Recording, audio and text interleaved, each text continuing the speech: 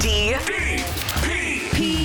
Steve Dangle Podcast with your hosts, Steve Dangle, Adam Wilde, and Jesse Blake. It's the zoo book. Yes. What are you doing with it? I have a book that's entirely about the zoo. And one person named Chris said, I want you to sign it live on the show. Oh, okay. And I got news for you. If you're like, I'm going to order the book and get him to do the same thing. No. Back It's a up a little. one-time thing? This is the last one. Back up a little. We What? started selling your book, This Team is Ruining My Life, in sdpnshop.ca. That's right. And we don't just sell it normally, like Amazon or Indigo or one of those other big box stores. Yeah. We sell it, and there's a little box on the site where you can customize a message from Steve to yourself. And this is what this person wrote. Yes. Chris, you said is his name? Chris. Is it Chris? No, it's Chris. So I'm going to sign this for Chris live in the show. You asked for a timestamp. Just know the beginning of the December 11th episode. Put 1 minute. 1 minute? We're about a minute in. Okay. He asked for that. Give it to him. To Chris. Should I put Topher? I'll put Chris. To Chris. 1 minute into the December 11th, 2023 Chris, why did you do this? show. No. What are we Chris doing? asked for this. Why? No. Why, Chris? Here, while you're this doing why? that, let me talk about the book stuff. Can we? So- Yeah, please Talk about it. If you're Filibuster. asking, if you also want to do this, no, we're not No. taking any more requests for Just to sign Chris. on the show. And if you are looking for a book, I'm sorry, we sold out of them. So we started selling them last week. Stevie promoted it on Twitter, promoted a little on the show, and we sold out. So thank you to everyone who ordered. If we start selling more of them now, you won't receive them in time for Christmas. So we're going to come back with more signed books on our site in January. Yes. There's a huge pile in Jesse's office. Yeah. Right Some of now. them, like, I'm sorry, the person who ordered it from Australia, probably not going to arrive for Christmas. Right. Okay, so now you've gotten a little glimpse into my little book selling world. Where is the most expensive place to ship to? Newfoundland. Newfoundland. I told you they hate the East Coast. It's I don't know- more difficult to send a book to Newfoundland than it is to like California. What about like Newfoundland versus Australia? Australia is just the time. Like it takes forever to get there. Right, but Yeah. price, it's more for Newfoundland. They're I'm about the pretty same. sure. That's They're about crazy. the same. It's cheaper to send the books. We had some UKs. It was cheaper to send the books to the UK, like by a huge margin, than to send it to Newfoundland. I don't get it. By Royal Mail.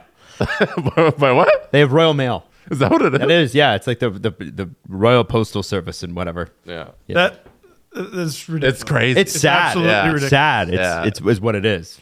Now listen, it was a hard weekend for Toronto sports. Whoa. But let's get into the BetMGM big story to talk about what could happen tonight that could be killer. I just want to know. How likely do you think it is that John Tavares gets .999 and .1000 against the New York freaking Islanders tonight? Here's how it needs to happen. Dramatic comeback and Tavares gets the game tying goal and the OT winner? No. The Leafs are leading significantly, and Sheldon Keefe plays John Tavares for the final 5 minutes of the game. 5 straight. 5 straight. Just to says you get don't him even a need to- secondary assist. You don't even need to skate back. Absolutely not, John. Yeah, hang out at the red line, like me at a charity tournament. Hang out at the red line, and we'll get you the puck, John. That's how it needs to happen. Now, I do worry about how much attention this is getting, because it's almost like winning the game will be secondary for the Islanders. And it's It always is secondary for the Islanders. It's about making fun of John Tavares for primary is he cannot get 2 points. It's really hard to get 2 points in this league. It's really hard to get 2 points against the Islanders. I don't think he does it, although I really want him to. Jesse, if you were betting this at betmgm.com/dangle, what do you got? I can tell you. He's got a big smile on his face about it. Because I built the same game parlay for this instance. That Steve, it's important that the Leafs win. Okay. That's in the parlay. I hope it is so. John Tavares to score 2 goals or more, so he gets his 1,000th point with 2 goals plus the Leafs win. The odds on that are 13.5 to 1. So Wow. if you bet $10, you get $135 back. If John Tavares gets 2 goals and the Leafs win. What if you're a $2 Steve though? How much you'd get? Yeah, what if I put $2? Your stake is $2. Because I'm a big fraidy cat. And then you'll get $27. That's pretty good. Let's go. $27. That's okay. Now, likelihood of it happening. I feel like if John Tavares is well positioned to do this, because if you're going to score as a Toronto Maple Leaf, it's probably best to have the best setup man on the team on your line. I feel like Mitch Marner is going to be looking for him. And remember, John Tavares scored 47 goals with Mitch Marner as a line mate. Marner will have -2 shot attempts. It's going to be all feeds, right? But I'm worried about the Islanders playing 5-on-1 on John Tavares. Just swarm him? There's all game long. There's 5 guys surrounding JT all the way around the ice. I got to be honest, I'm not. I hope they do that. That'd be great. You did this to us. Yeah, but they care more about preventing this 1,000th point than winning the game. I was about to say, like, They don't, but still. are there even enough Islanders still on the team that know about that or care? Well, the and then entire I was third like, line. wait a minute. Yeah, like that team has like the least turnover in the league, basically. Yeah. Like And how many Steve- defensemen? They have entire intact lines. Steve, that it are does still there. not matter about the people there. No. It matters about the crest on the front. That's right. New York Islanders hockey. That's They know the something- history. Something the Loafs have never got, have they? I'm sorry, you mean the laughs? The laughs. All right. We don't need you. That's your BetMGM big story. I don't know if I'm going to get in trouble for saying this, but I want to say this because Blaze Hamilton, real name, Blaze Hamilton, I believe it. Instagram DM'd me. What a name. Wow. I can't believe one of the cars From who goes up against Lightning McQueen Blaze texted you. Hamilton. Yeah. Yeah. A stoner from Hamilton, but he's a car. Yeah. And also a WHL player. There you go. Blaze Hamilton messaged me this, and he's like, I'm not sure if you know about this, but the Leafs are currently one of the top teams ever in a particular streak. Now, they've just entered the top 15, but this is an extraordinarily hard streak to get into, to go this long. It takes years. What streak is Blaze talking about? Is it like most years without an appearance in a championship series? I think they're close to that. I don't know if it's that one, though. Is this a good one or a bad one? It's a good one. Oh, it's a good one. Yeah. A streak? And it's actually never been equaled in Maple Leafs history. So, When was the last time they were shut out? Jesse Blake Whoa! absolutely nailed it. So, Thank you. Wow. Toronto Maple Leafs have moved into 14th place in a non-shutout streak, as in games that they have not been shut out. The start date of this was November 21, 2021, 169 games ago. The next closest are the Detroit Red Wings. So that was they did it in 2004, or their streak ended in 2004, 175 games. The Sabres in 1983 at 178. Canadians in 1971 at 185. The longest streak ever, though. Well, Can you guess? Congrats to Ilya Sorokin. I know. No, I remember this because earlier in the season they were like goalless going into like the third period. I don't remember what game it was, and so it had been brought up that they had a shutout streak going on. It's the all-time record you're talking All-time record for the longest non-shutout streak over multiple seasons. I'm going to go with the 70s Habs were so stupid good. Mm-hmm. I'm going to Default say it's to them, and it's like 250 games. Okay. You got to default to Canadians. Yeah. A good one, but not the one. This one actually happened in the 80s. I'm going to give you a different guess. Is it the team the Leafs are playing tonight? Just give me a guess. Islanders. No. No. Jesse Blake. The Rangers. I'm surprised I said 80s and you guys didn't say Edmonton. The But Flames. it's the Calgary Flames. Oh, what? I was joking.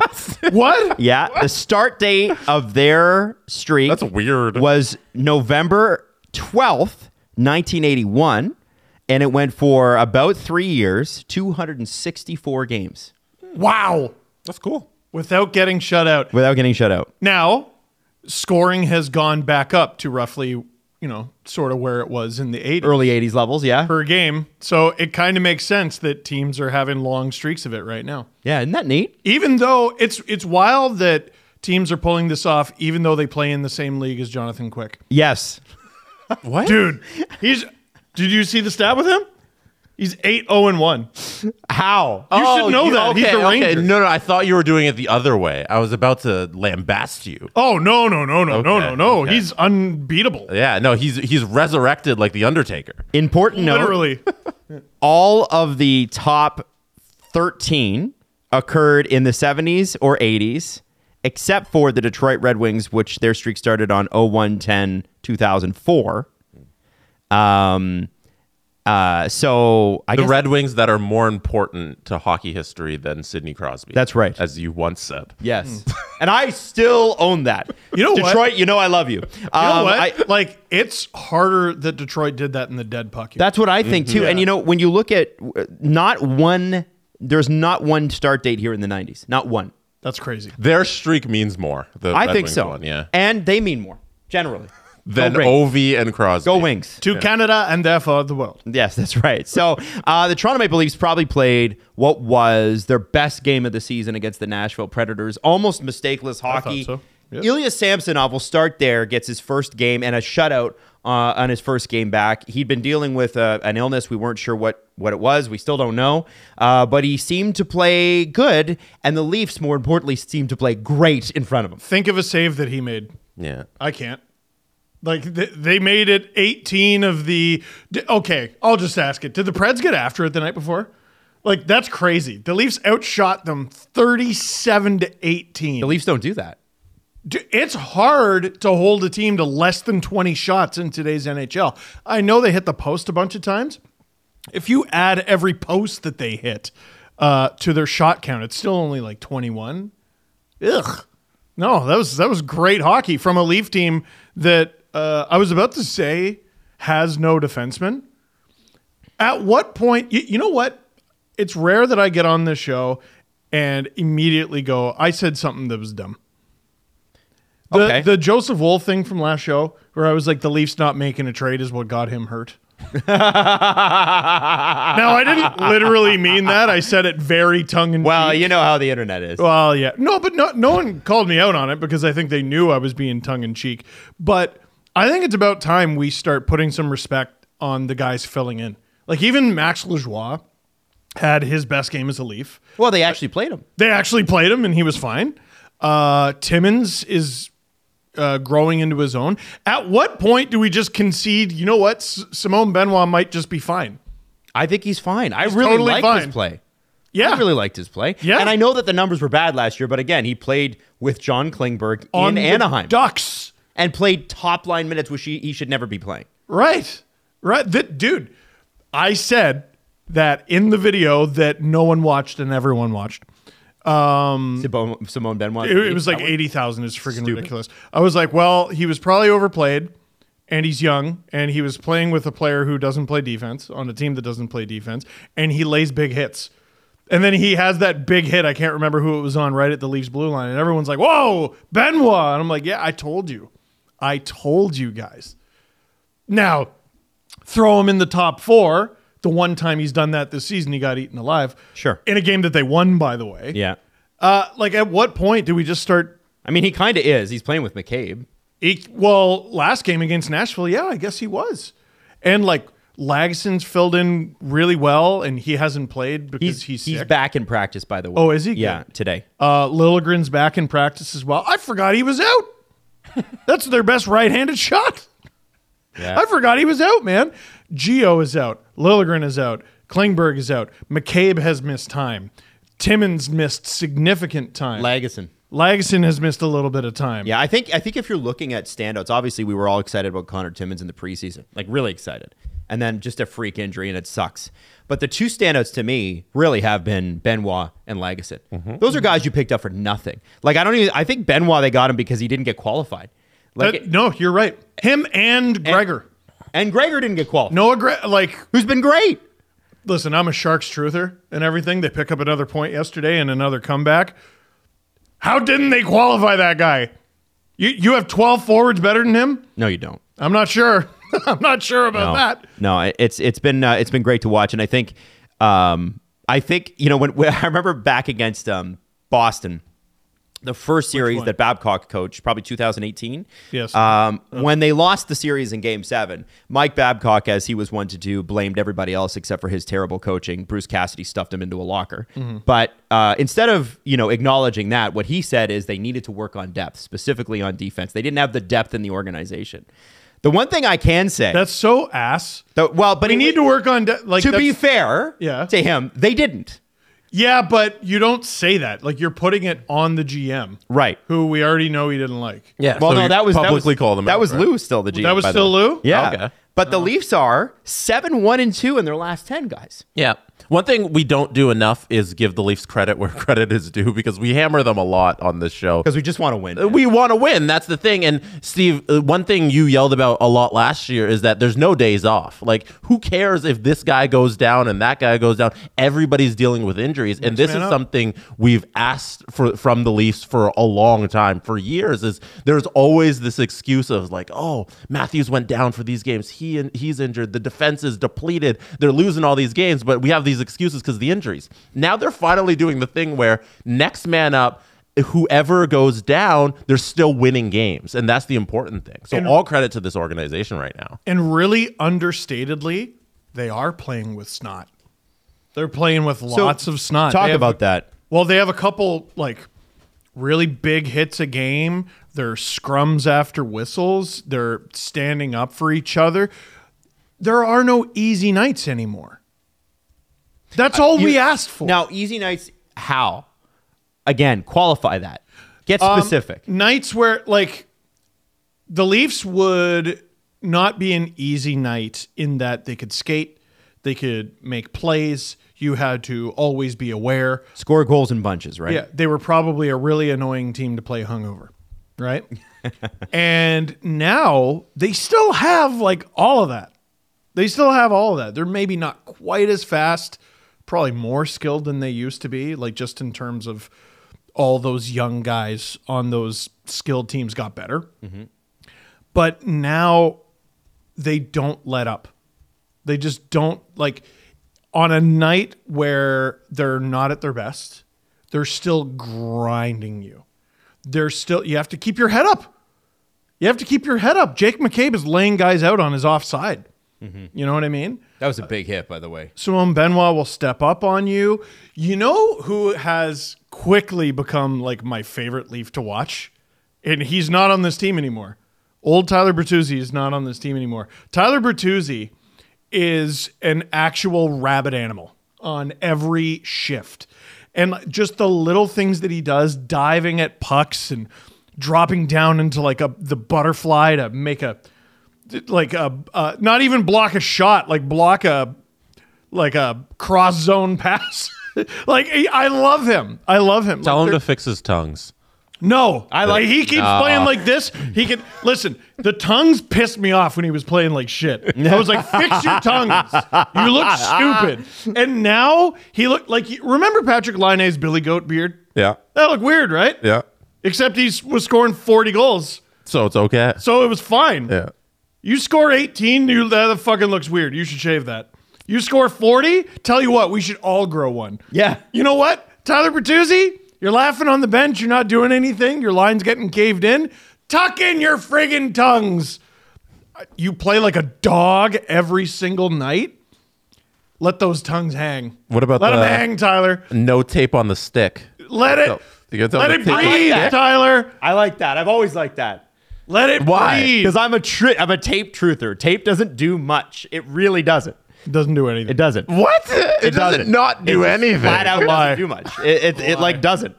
Take a stick on the ice, shoot your puck without the stick. I'm Or without the more. tape. It's a for- mass placebo. Yes. No, I'm more for the modern day grips, like the grips that. You Oh, slip up on top? Doesn't Bertuzzi have a weird top grip too? No, he has none. He has none. none? Yeah, he has nothing on his stick. That's why he's so unique. But I I've heard- think it makes more sense on the butt of your stick than the blade.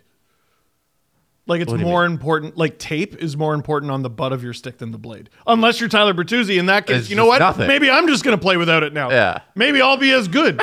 maybe I'll be as good. I think I'm there's a starting reason- to believe. All you have to do is try hard and not use tape. There's a I'm starting to reason- believe, Tyler. He's the exception to the rule, I think. I know.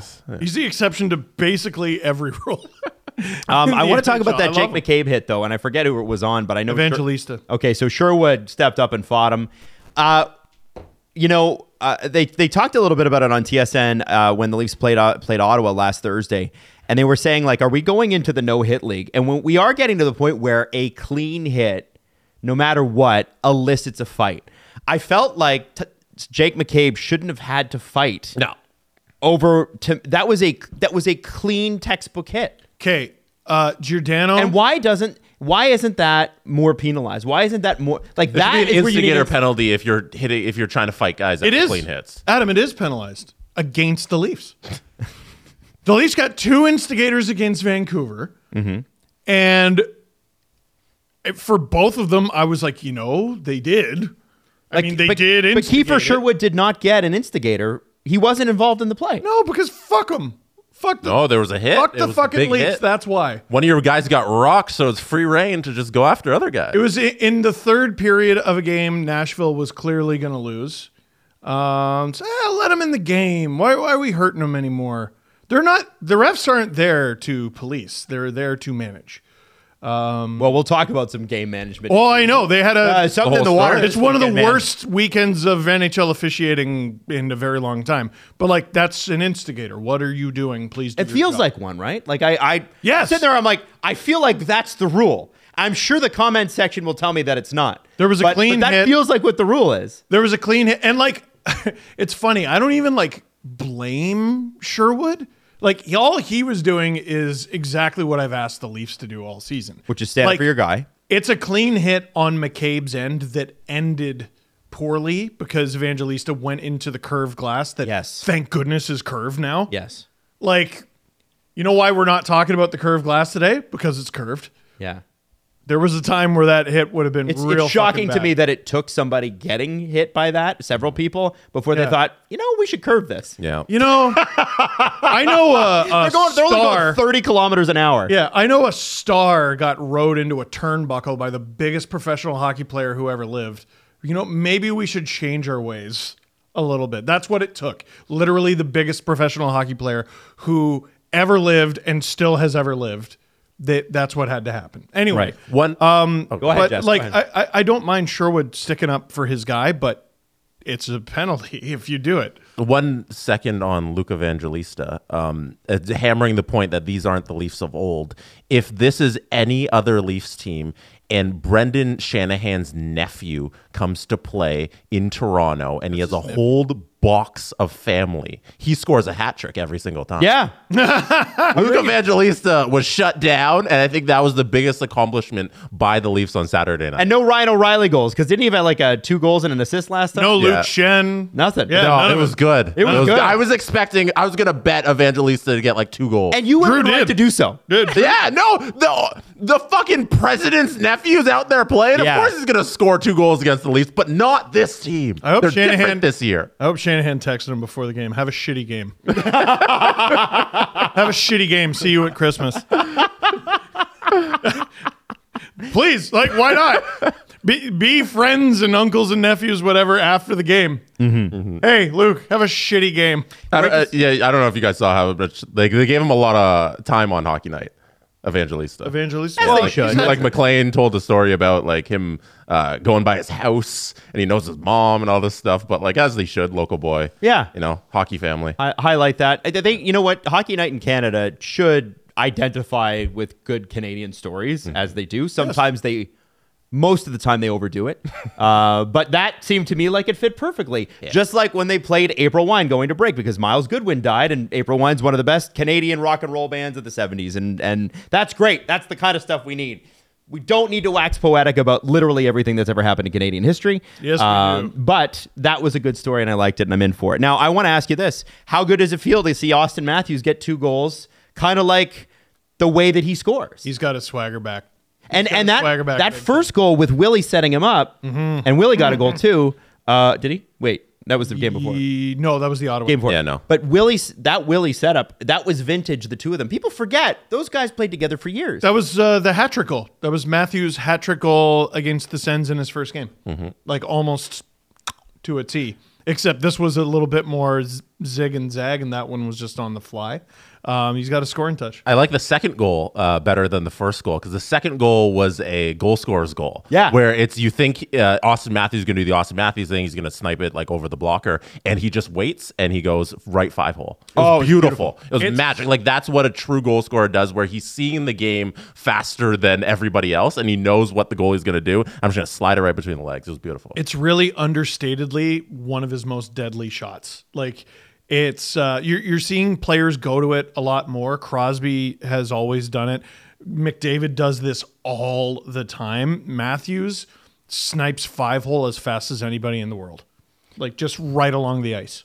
And it's rarely open, but if you can get a goalie in transition up or down or up, it's that's the time. I mean, think of the way a goalie moves, right? Like it's there for the taking, man. Yeah. If their stick is off the ice, go for it. 100%. From the so it was the Leafs' most complete game. It looked great, and as much as it's funny, Steve and I did a cameo the other day, and they're like, somebody's sad because the Leafs suck, and we were like, do they? Like they've been playing really well. Well, I don't. What's the problem? And listen. I know there were frustrating moments mid-October, but But as Leaf fans, and I don't blame you for this at all. If you're like me on this one, where you tend to hang on to the bad because you feel like that's the reality. Do celebrate the times when they're good. They seem to be feeling themselves, and they seem to be coming together defensively, which is allowing the offense to breathe. And I tell you what, fourth line's best game of the season. We've been ripping on Reeves. Listen. Okay, tell me about Reeves. It was less about Reeves. I mean, he just wasn't out there for a goal. You mean David Kampf's breakaway, which was pretty spectacular? Nasty. David, what was that? Well, man, I could see all 8 abs working overtime, getting him ahead. He's just Czech Superman. He's so ridiculous. Great pass from Connor Timmins. Like, we saw that basically exact play in the previous game, but it was Riley to Marner. And that makes sense. You got Timmins to Kampf. Kampf with goals in back-to-back games. Ew, David. That was nasty, man. I love that. He learned that one from Willie. And what did you guys think of Ryan Reeves in that game? Because, listen, we do rag on him when there's nothing happening, or he's a drag on play. If it's neutral, is that okay? That's what we can hope for. Neutral is good from your fourth line. Offensive zone is good from your fourth line. Lay a few hits or at very least rub guys out. He is actually pretty good at I mean, if he goes to the front of the net, you can't move him. And he's actually generated, in my eyes, a decent amount of scoring chances when he's in the offensive zone, but he has to be there. The scoring chances, I think it was just one that he kind of generated on Saturday. I think a more skilled player is able to do more in those instances. So Sure. The point about him not being able to be moved from the front of the net, if somebody else is there, they probably take advantage of those opportunities a little bit more. And that's the only disappointing thing about Reeves is he doesn't have the offensive skill, but he's not out there to do that. That's on Gregor and Kampf. Stop passing to his stick. What do you want them to do? Hit it off his hip. Oh, yeah? Shoot it directly at him. Yeah. It's not going to hurt him. It's like a pinball machine. Pinball machine. Just hit it directly at his hip. Yeah, but he's not out there for that, so my expectation isn't that he's going to be able to handle the puck cleanly, But so the fact that he's able to lay a couple hits, I think, is the plus positive for them, and not that he kind of fumbled a little bit of scoring chances. I want to ask you guys this. They're sort of the silent partner in all this. The third line, which has had some great games, really great games. Specifically, Max Domi, Calle Yarncroke they connect. Yes. They seem to do really well together. Domi had a good game. He did. He did. I've loved the way he's played. Many since he was taken off that line that made no friggin' sense. The guy that I want to talk about, though, is Nicholas Robertson, who I think has had a very underrated... You got parental. Good year. Nicholas. St. Nicholas of Robertson. Mr. Pickles. I want to believe, and I feel like there's a breakout coming here. Like, I feel like there's a point streak coming from Nick Robertson soon, because there's times on the ice where you're like, oh, like I know. He's doing all the right things. He is, like right? even defensively. Yeah. He's a, when we were talking this summer, and then I think in September, you were like, the Leafs did exactly what they should have done with Nick Robertson, which is wait and not trade him. Yep. He's all of a sudden become a really valuable depth piece for right now. But I do feel like that secondary scoring, if he's able to get on some sort of roll, and I'm not expecting Jason Robertson numbers here. To me, like, if he keeps doing what he's doing, it's going to happen. He's going to score a lot more. I mean, was Jason Robertson right away? No. Was Jason Robertson after breaking basically every bone in his body in the middle of a pandemic and like missing a year of junior eligibility and like this, for all the things that have happened to Robertson, he shouldn't be in the NHL, right? But he's still here. That's what a grinder this guy is. That's what a warrior this guy is. And he's been that since birth, literally. Like how can't you cheer for this guy? It's coming. He's just needed an extended Development. Extended streak of actually healthy play. He's playing with line mates that make perfect sense. It's one of those like ideal video game lines. You have finisher, playmaker, grinder, sort of thing. He's getting clobbered a lot less. He took a few really big hits like early in his little Leaf stint where I was just like, oh, Nick, like, I just don't know if this is going to work. He had a few rough shifts. Those shifts are few and far between. He's regularly making good defensive plays. He's regularly, having an effort, for God's sake. Like, even when it comes to things like putting pressure on guys at the offensive blue line, he changes lines with purpose, which I really like. He hustles back to the bench. And I remember my coaches yelling that at me, by the way. He's got a great finishing touch. And we've seen Domi connect with Yarncroke. I'm a bit surprised we haven't seen Robertson connect with Yarncroke more because a lot of the Leafs overpass. Robertson might be their only overshooter, but I love that about him. And I'm waiting for Yarncroke or even Domi, who should have like 5 or 6 goals by now, to bang in some Robertson rebounds. Yes. He picks up points. I think that's the thing, is that if they can keep that low, if they can keep it off the pads, yes. If Robertson can ping it off the pads, it's almost like those passes that some of the top line guys do, basically passing off the goalie's pad. That line could score a ton of goals. The market inefficiency is shoot it low. Yeah, funny, right? Yeah. The only thing about Nick Robertson is Sheldon Keefe doesn't seem to be the biggest fan of him, because as he's played more games with the Toronto Maple Leafs, his ice time is being cut slowly. He started out around 11 minutes time on ice, and now on Saturday he played 8:35. Wow. So I have a theory on that. It's 2 things. The Leafs left wing has actually gotten really good. Nyes is a dog. Bertuzzi is a dog. Gregor is a dog.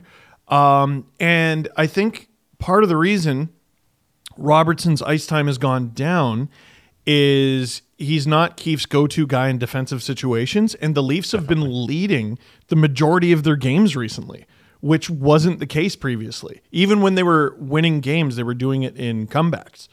Now they're actually in hold the fort mode, and yeah, it's kind of hurting his ice time a little bit. So what does that say about Saturday, where they were ahead the entire game, and he played the least amount he played in his entire scene? You're in defense mode, right? You have the lead. You're trying to preserve the lead. Now, it would have been nice. It would have been nice to maybe get him more in the third period when you can feel confident that you had the game tucked away. But do we all not agree that a shutout for Ilya Samsonov was exactly what the doctor ordered? Agreed. Right. Yeah. No, that's a fair point. Yeah. You protect that like it's a playoff game. When they're chasing the game, Nick Robertson will see more ice time. Yes. Yeah. Yeah, because he's a really good finisher. Right. You should have him. Yeah, so it means he'll get lots of ice time because they're consistently chasing. Yes. And it does they happen were. a lot. They were for a Seems while, to and work. they haven't been as much recently. Jakub Vrana is going to be on waivers as 3 minutes from now. I believe waivers are at 12:30. Who announced that? Jeremy Rutherford of the Athletic for St. Louis Blues. He does the Blues coverage. Also, while the show has been happening, the Canucks have been told they are out on Ethan Bear. Looks like the Washington Capitals will get him, but the deal is not expected today. Okay. So they're working through whatever. Yeah, they were saying the Caps are expected to offer him more than just a year, which the Canucks, I think, were only willing to do. So, I also think they've got like $11 million in cap space, and they've surprised. Why not augment the lineup? That's an easy win for them. Yeah, the Capitals have $11 million in cap space. The Canucks are looking to trade Kuzmenko. Yeah. It's not the same. That's wild too. That the potential Kuzmenko deal that could happen. Last year, if you told me the key to the Canucks' success is trade Bo Horvat and also Kuzmenko goes from 39 goals to a healthy scratch. Yeah. That's all that needs to happen, and then you can be great. was it $5.5 million? 5.5 for They got to Kuzmenko. pay to get rid of him, right? Well, at 4 goals and 11 assists so far this year, people are not going to. That's not that bad. It's not that bad, but again, they signed him for the guy that scores somewhere in the neighborhood, not 39 goals, but maybe 25. 39 goal scorers cost a lot more than 5.5. Well, because I don't think anybody believed that he was actually going to be a 74-point player the rest of his career. And he might be. There we go. He might be. Maybe that is the deal of the century. They're just not playing him properly.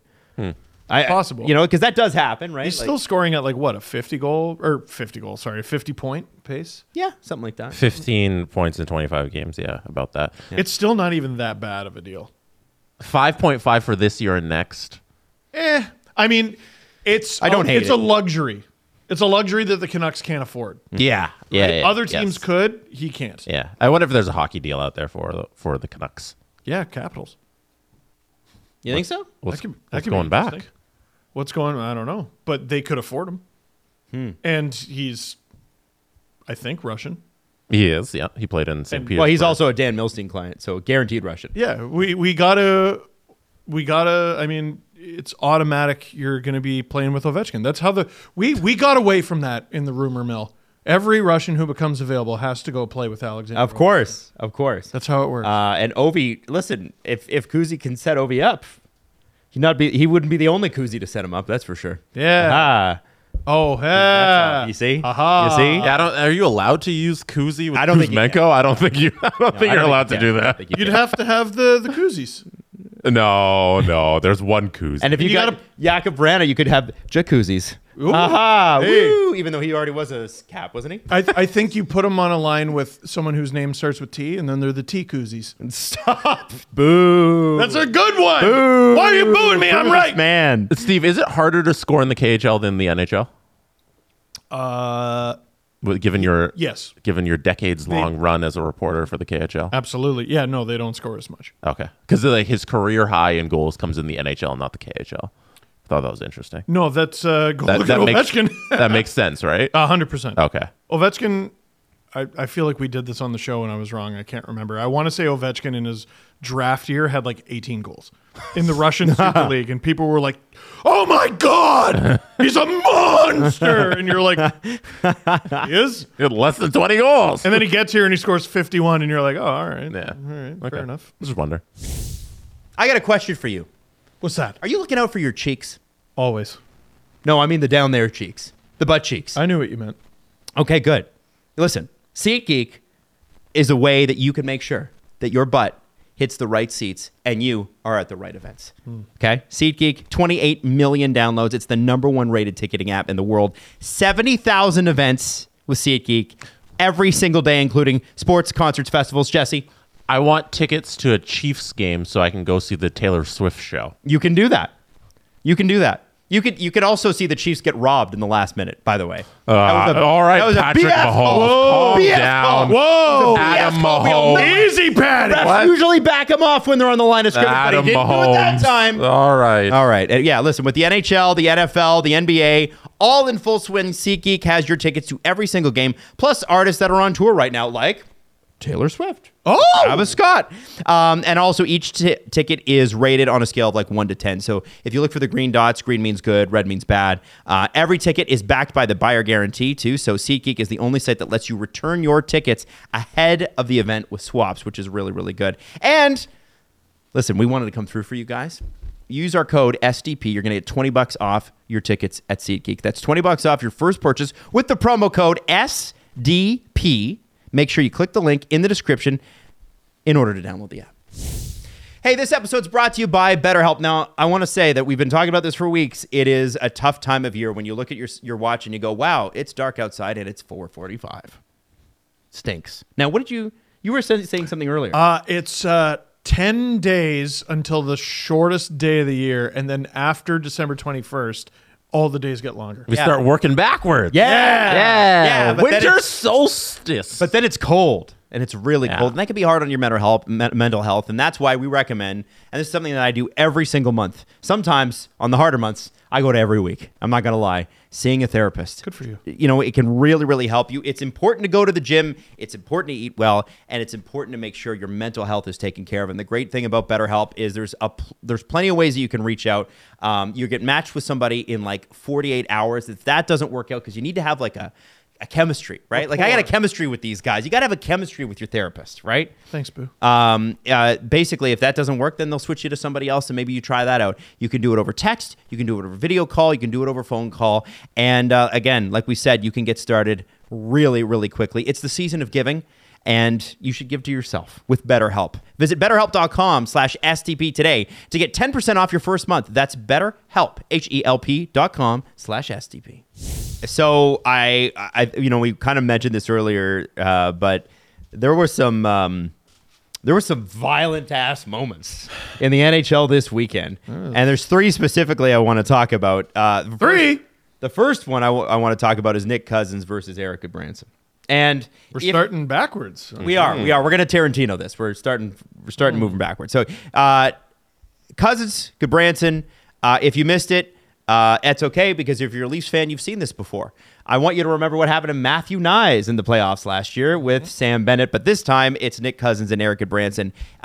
Nick Cousins drives Goodbranson into the boards after a fight for the puck with a pretty blatant hit from behind, but where things kind of went awry is that he also made sure that he went head first. The head was driven down and into the boards in a very dangerous position. Goodbranson was down on the ice. There was some tussling afterwards. Goodbranson got back up, kind of like the Undertaker. Yes. and then, like back when he used to drag guys through the ring. Yes. Remember that? Yes. So then, and I don't know if you guys saw this, there's video of Goodbranson saying to Pascal Vincent on the bench, "I'm going to get him. Oh, yeah. I'm going to fucking get him." I haven't seen that, but yeah, I believe. Yeah, and then he tries to fight him, and then Cousins won't fight him. Right. He's got a long memory for this. Not to make everything about the Leafs, but remember the Leafs-Canucks brawl, 2016. It was Matthews Marner's rookie year. It got out of hand. Burrows did some chicken shit stuff with Riley, and Riley went right back at him. And someone went at Komarov, and so Matt Martin goes, "All right, I'm going at Troy Stecher," which was not cool. And like that's a pretty bad mismatch. And Stecher, I think, was a rookie at the time. So Goodbranson, and I think he got fined for this, was basically like, "I'm going to kill you." A month later, the Leafs played the Canucks in Vancouver, and guess who Martin had to fight? Eric Goodbranson. Now, I know you're all wondering, April 11th. Unfortunately, the next time the Panthers and the Blue Jackets play is April 11th. Now, when Goodbranson went after Cousins, he kind of got him from behind and bear hugged him and then threw him down and then started punching him when he was on the ice. Yeah, that play is all Tkachuk's fault. Why is that all Tkachuk's fault? All Tkachuk's fault. Why? Watch the lead up to it. So Tkachuk has the puck, and Cousins is on the wing. Yeah, he's on the board closest to the camera. And the way Goodbranson swoops, it's almost like he's looking at Tkachuk going, pass it, you fuck, pass it. Because he wants it to go to Cousins so he can kill him. And But if Tkachuk had just kept skating, Goodbranson's not going to touch him. He wants Cousins. If Tkachuk beat him wide He might have gone after So Cousins Kachuk anyway. should have just held and skated. Yes, he gave it to Cousins. Like it's tantamount to a suicide pass. Like even though it was like a perfectly standard play, like no, you know what's happening there. Go back and watch it. Go back and watch. He's like a dog on raw meat. Like Branson wants him to pass that puck so bad, and Kachuk said, "Merry Christmas." Now, there was a lot of people, mostly Florida Panthers fans, who came out and said, hey, okay, fine, you want to get him back, but like you threw him to the ice, because that's what he did. Yeah. And then you punched his head while he was on the ice. Yeah. And listen, if you're good Branson, if I'm good Branson, and I'm seeing red mist, and I'm also a gigantic man, he didn't give a shit that my head was hitting the boards. Why should I care about him? That's how he would look at it. This is why Martin fought Goodbranson. And again, going back to 2016. There's what, we always talk about the code or whatever. There's a part of the code that says, give me my fight or something is going to go terribly, terribly wrong. And Matt Martin's now in this position where, okay, I stupidly attacked one of their rookies. Our team is basically exclusively rookies.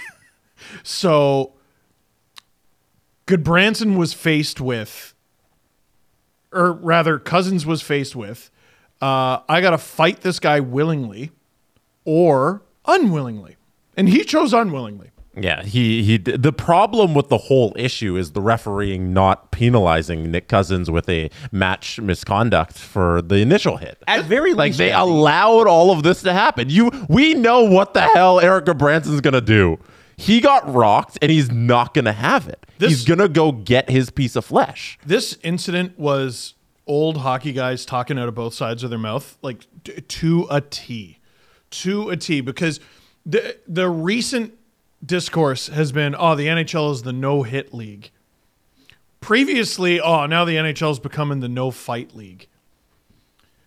People are acting like this didn't happen all the time back in the day. All the 90s, the 80s, the 70s, the 60s. Oh, chicken shit stuff? All the time. Maurice Richard broke his stick over a player's head. And when he got suspended, people were like, what? He got suspended for the playoffs. There was a riot. Yes! People brought flares to the Montreal Forum and set them off inside. Yes! Now, listen, if we had a player that good, I'd probably get that upset too. If no one had scored 50 goals ever and someone did it right in front of my eyes, I'd be like, that man is a deity / alien, and I will protect him. Yeah. But those hits, the retribution that follows those hits.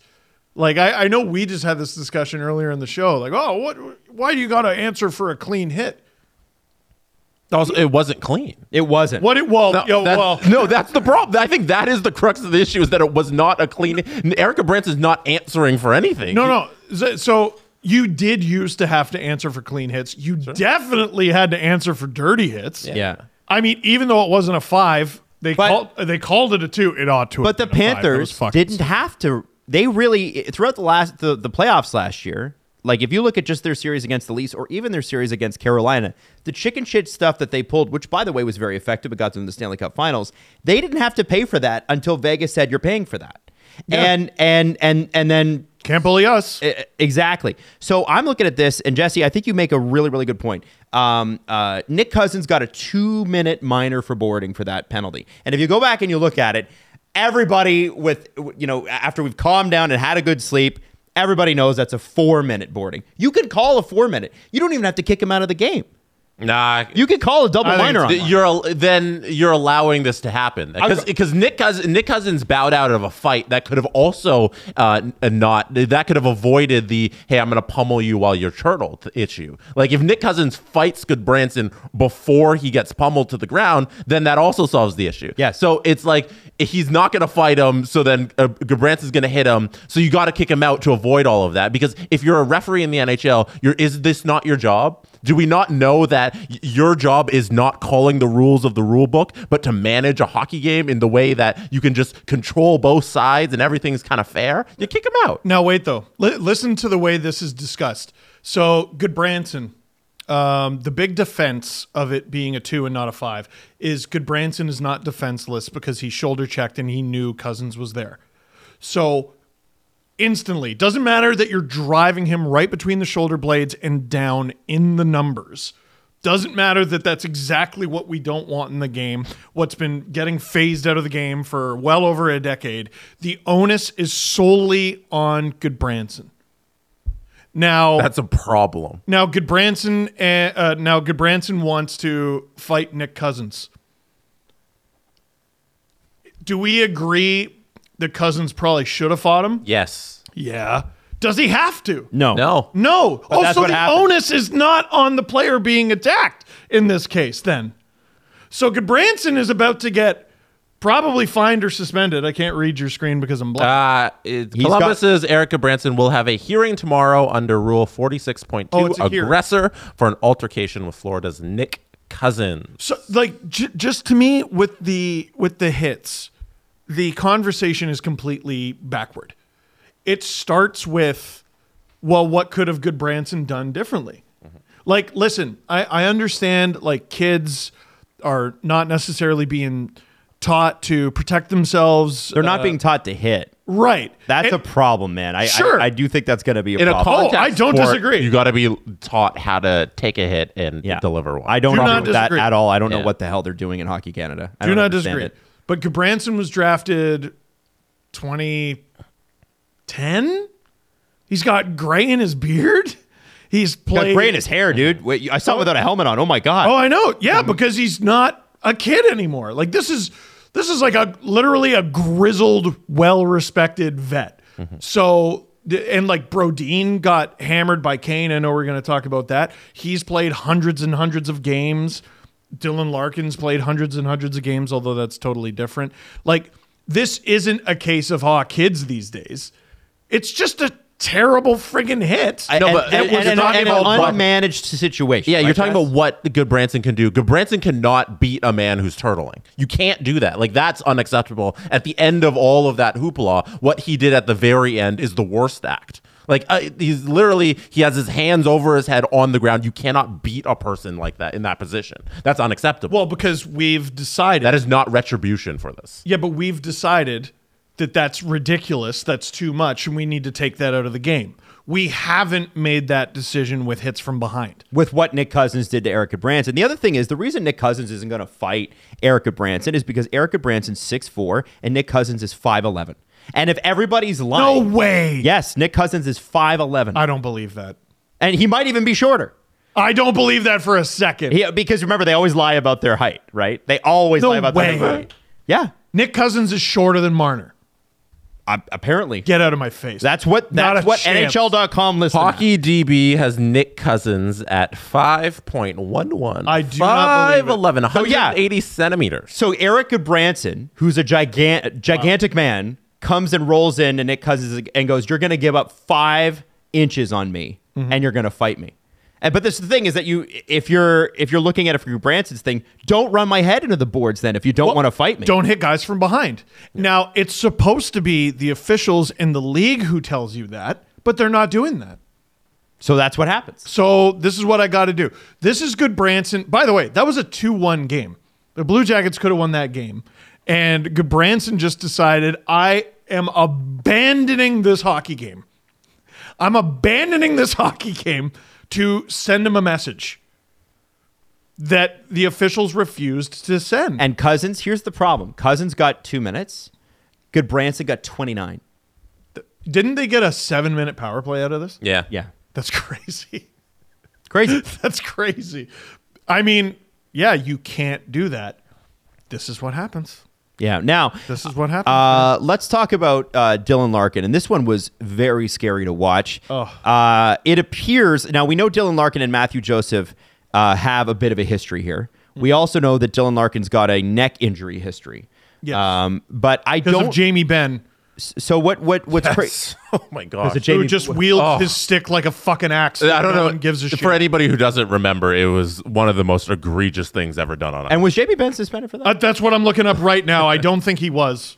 I think We'll I think he double might have check. been fine. Let me explain the situation while Jesse's Fucking looking that joke. up. Matthew Joseph and Dylan Larkin have had some history. They're a bit rival. And you know what? Again, Ottawa and Detroit are two teams that want to be competitive. Only one of them really is right now. They got a rivalry right now. They do have a rivalry, Yeah, but this is like DeBrincat. Detroit's really taken a step forward. Ottawa hasn't. We're still lacking. There's still time. Yeah. But it seems as though this play, when I watch it, I see some sticks where they shouldn't be, but I don't see like I want to take his head off. It's a freak accident. It did feel like that. So then what happens is Dylan Larkin. So Matthew Joseph's stick is up high, his hand is up high, hits Dylan Larkin in the side of the head. You could maybe call it roughing. For sure. And then he falls to the ice. David Perron, who is skating away, turns around, and all he sees is Dylan Larkin lying on the ice and His captain. Artem Zub standing above him. And he goes, well, I'm going to have to kill you now. And you could see Artem Zub go, no, with the glove, like please don't cross-check me in the face. It's not funny. But like we talk about this all the time. We were at a Marlies game where Stuart Percy got hit from behind. Yes. One of the 19 times that he did. There's another guy that hockey just did not protect. And Rich Clune confetti gloves and beats up the wrong guy. Yeah, I remember that. Now, He grabbed the wrong guy. the thing I want to say about this is that Dylan Larkin is on the ice. His arm is up like this and his other arm's like that. That's not a hockey player who's about to get up. No. Blow it dead. Blow it dead. Was the play not done? The play, yeah, no. Was the play dead? Yeah, yeah. They Okay, stopped because I playing. was like, I'm sitting there like, what the f is you going probably on? couldn't hear the whistle over all the hoopla. Probably. Yeah. And then you see Matthew Joseph signaling the Detroit bench, like, get out here, get out here. Yeah. Yeah. So to me, I mean, this seems like a case of mistaken identity at best. It is. And like Perron's going to have to pay the piper. They're saying, Wyshynski was saying like 6 to 9 games. And he's got no prior. It's a little I- much. I don't understand that. I'm not going to lie. I don't understand that at all. And I'm usually for harsher suspensions. I think it's just the nature of it. Like it's unprovoked and they don't want this to happen again. But you set a standard for what a cross check to the face is. Which is Austin Matthews on Rasmus Dahlin. It's 2 games. And then every time it's happened since, the NHL goes, 1 game? What am I going to do with a fine? Right? Like they so rarely meet that 2-game standard. And now we're going to get 6 to 9 for a player with no priors. If David I'm not Perron understanding did this to the right guy, so let's say he goes after Parker Kelly, who was like bumping into Behind him. Matthew Joseph. It's 2 games. Who had then hit Dylan Larkin. It was that whole incident. If he goes after Kelly or Joseph, is it less games? 100%. You think is it like 2 or is it 1? No, I think honestly the part of this that everyone keeps complaining about is and he grabbed the wrong guy. No one's focused on the fact that he cross-checked. Yeah. in the So face. is he getting a 4-game suspension for grabbing the wrong? So if you say Or- it's 2, no, because it's 6, right? We're saying 6 to 9. That's what Wish was speculating. I'm not saying Okay. that's So necessary. it's going to be 6 to 9. Let's say it's 6 on the low end. If you think a cross check to the face is 2, is a 4-game suspension the correct amount for hitting the wrong guy? Because that's what that would be. I'd even like 4 would be stiff. That's a stiff suspension. It's going to cost them probably hundreds of thousands of dollars. 6 to 9. Like I just So what should Where be the does 6 to tax? 9 come from? What should be because it's the tax for hitting the wrong guy. That's Yes. where you're getting the extra 4 games. So should Yes. the tax be 1 game? So it should no, be a not 1 3-game suspension. No, you start it. It's a cross check to the face. So for me, again, I go back to Matthews and Dahlin. It starts at 2, Yes. and then goes up. Yes. So- So what's the tax? I'd say 4.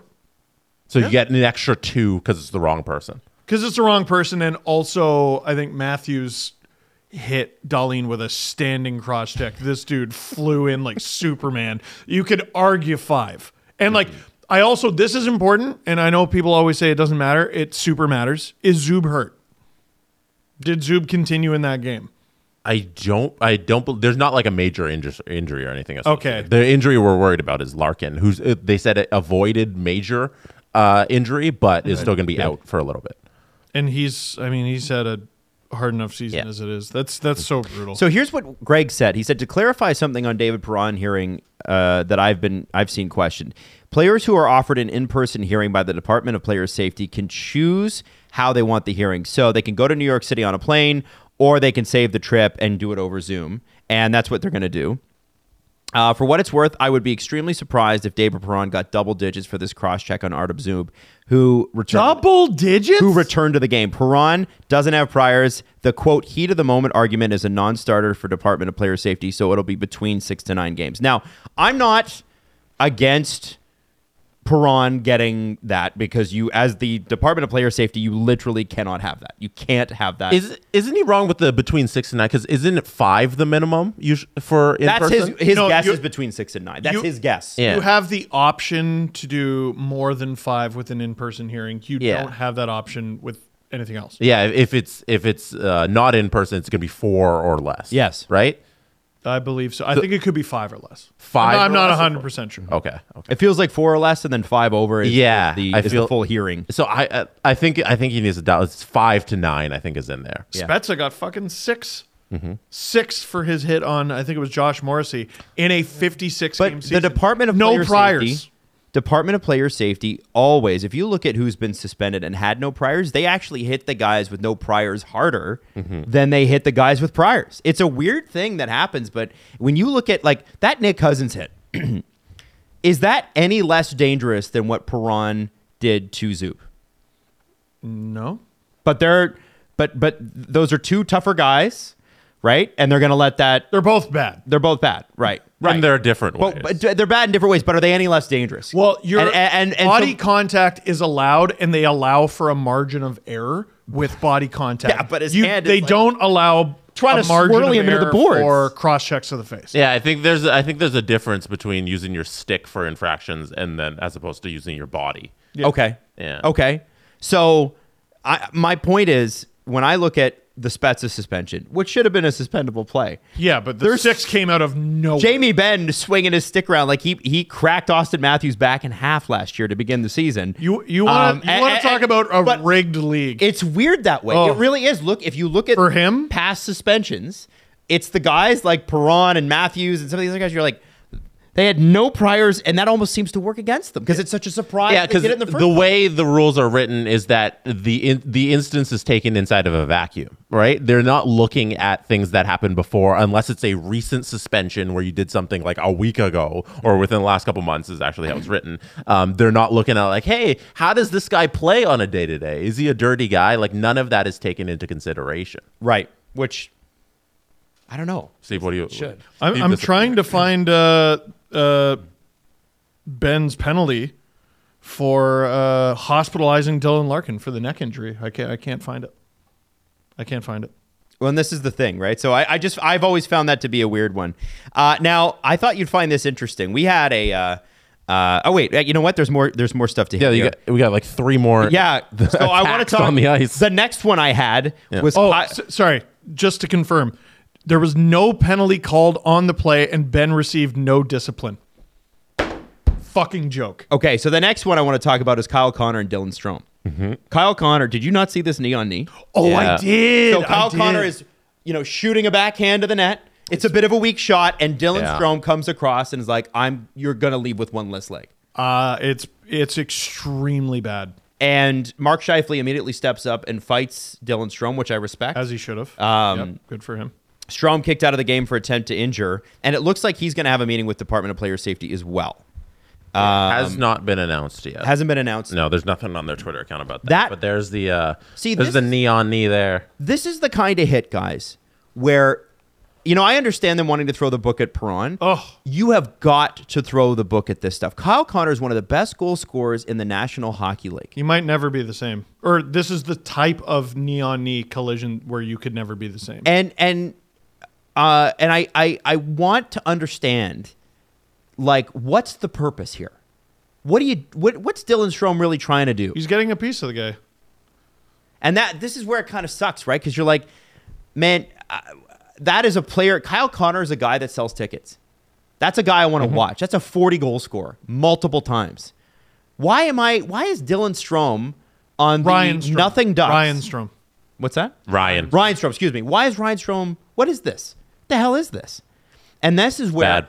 I It's feel bad. It's really bad. you got to have, that's got to be, and this is where I feel like they should change things. Knee on knee should be a minimum. And it should be a minimum of a lot. No, they will never set standards. Like I know. they refuse to police the NHL in the way that society at large has deemed the law should work. Yeah. Where, hey, if you do this, you get this. They will not write that down so that Gary Bettman and George Peros can say, hey, this individual instance, today I'm feeling this way, so I'm going to hand it out. There should be a minimum punishment for all these things. Knee on knee especially, Adam. Like, you're so right about, this is so dangerous and has no place for anything. Same with hits from behind. Same with using your stick against somebody's head, and they won't write a rule book that has minimums for these infractions, and it's disgraceful to the sport. Of all the things, and I'll let you jump in here. Sure. Of all the things in hockey, knee on knees bother me the most because they are completely avoidable. You don't have to do a knee on knee. It's not usually it's not by accident. One of the most difficult injuries to rehab. Well, but it's also one of the easiest ones to avoid. I can understand there being some gray area. Somebody hits somebody else. One person thinks it's dirty. Another person doesn't. We talk about it in this show, put it on fucking TikTok, and both sides are calling us idiots. Like, there are things that are obviously gray areas, and that's part of a violent sport, and I'm into that. I like that. I get it. I don't understand this and not being like, it's such chicken shit, bullshit, you're a loser kind of stuff. And I hope that the Winnipeg Jets remember this. Oh, They've been a 100%. great team. They're first in their division. I hope that when they play again, and I don't know when they play the Ducks again, Strome's got to be a marked man. Like, if the refs aren't going to do something, and they did kick him out of the game, but if Department of Player Safety doesn't do something about this, the Winnipeg Jets are going to. See, this is the dangerous thing that we get into, right? And we all know that the Ducks took a number here. Or, sorry, rather, the Jets took a number here. And it's 16, by the way. And it's 16. We cannot ever, as a sport, have a repeat of Bertuzzi Moore. And that was so incredibly avoidable, because what a lot of people forget about that incident. So basically, I know this happened in 2003, and a lot of you are too young, so let me go back. There was a game between the Avalanche and the Canucks. Steve Moore hits Marcus Naslund, who at the time was one of the best players in the world. Yep. And it wasn't great, and I think Naslund was hurt on the play. The next time they played, the game got out of hand. The Canucks basically did not show up for a hockey game. The Avalanche killed them. It was like 8-1 or something like that, and Steve Moore had one of the goals. Moore got beat to shit all night and had to fight. Now, usually by the code, that's where it ends. You do your fight, it's over. Mm-hmm. They decided they hadn't had enough. He gets punched from behind by Todd Bertuzzi, while he was still standing. And multiple people involved got fined and suspended, not because of their actions during the game, but because of the premeditation of it. Right?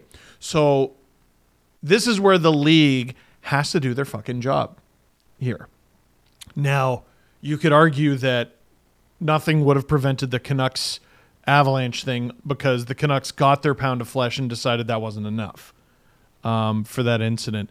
But we got to be real careful with that whole taking a number shit. It's got to be dealt with the right way. What are the Winnipeg Jets supposed to do? Well, this is what they've got to do is, you know what? Here's an example. I think it was either Blake Wheeler hit Malkin or Malkin hit Wheeler. I can't remember. They're two stars who are often injured. Unfortunately, one of them injured the other. And then the next time they played against each other, I think it was Wheeler injured Malkin, and he goes, you know what? All right, I'll take my lumps. And they fought, and it was done with. It was over with. Ryan Strom's got I know he got kicked out of the game for intent to injure. I know he's probably going to get suspended. The way this works is he's got to willingly give the Jets their pound of flesh, and it's over. And it needs to be over. Yeah, you're talking about what they can do. We can only say what they can't do, and that's you can't injure somebody on purpose when you're playing hockey. Like, right. You can't go out there and do that. Now, here's another big problem, and this is why I regularly call for longer suspensions. I think part of the reason they don't give longer suspensions is you don't get paid for those games, and it costs you a wild amount of money, and then the fines are $5,000, which is a joke. So there's got to be some good middle ground. 2.4. Is that a big number? Does that sound like a big number? 2.4 what? Percent. Okay. Zach Hyman had his season ruined by a knee-on-knee hit by Alex Edler years ago. I can't remember which year. I think that was the year that Babcock put him up against Bergeron in the playoffs with a bad knee. With a bad knee. In the face-off dot shorthanded. This dude coached Team Canada. Anyway. 2018, I think. Ruined his season. 2 games. That's all Edler had to pay. So if that's the standard here, and Ryan Strome can ruin the knee of one of the best goal scorers in the sport, probably put him out a month or two, and it only costs him 2.4% of the season, we have a problem. Right.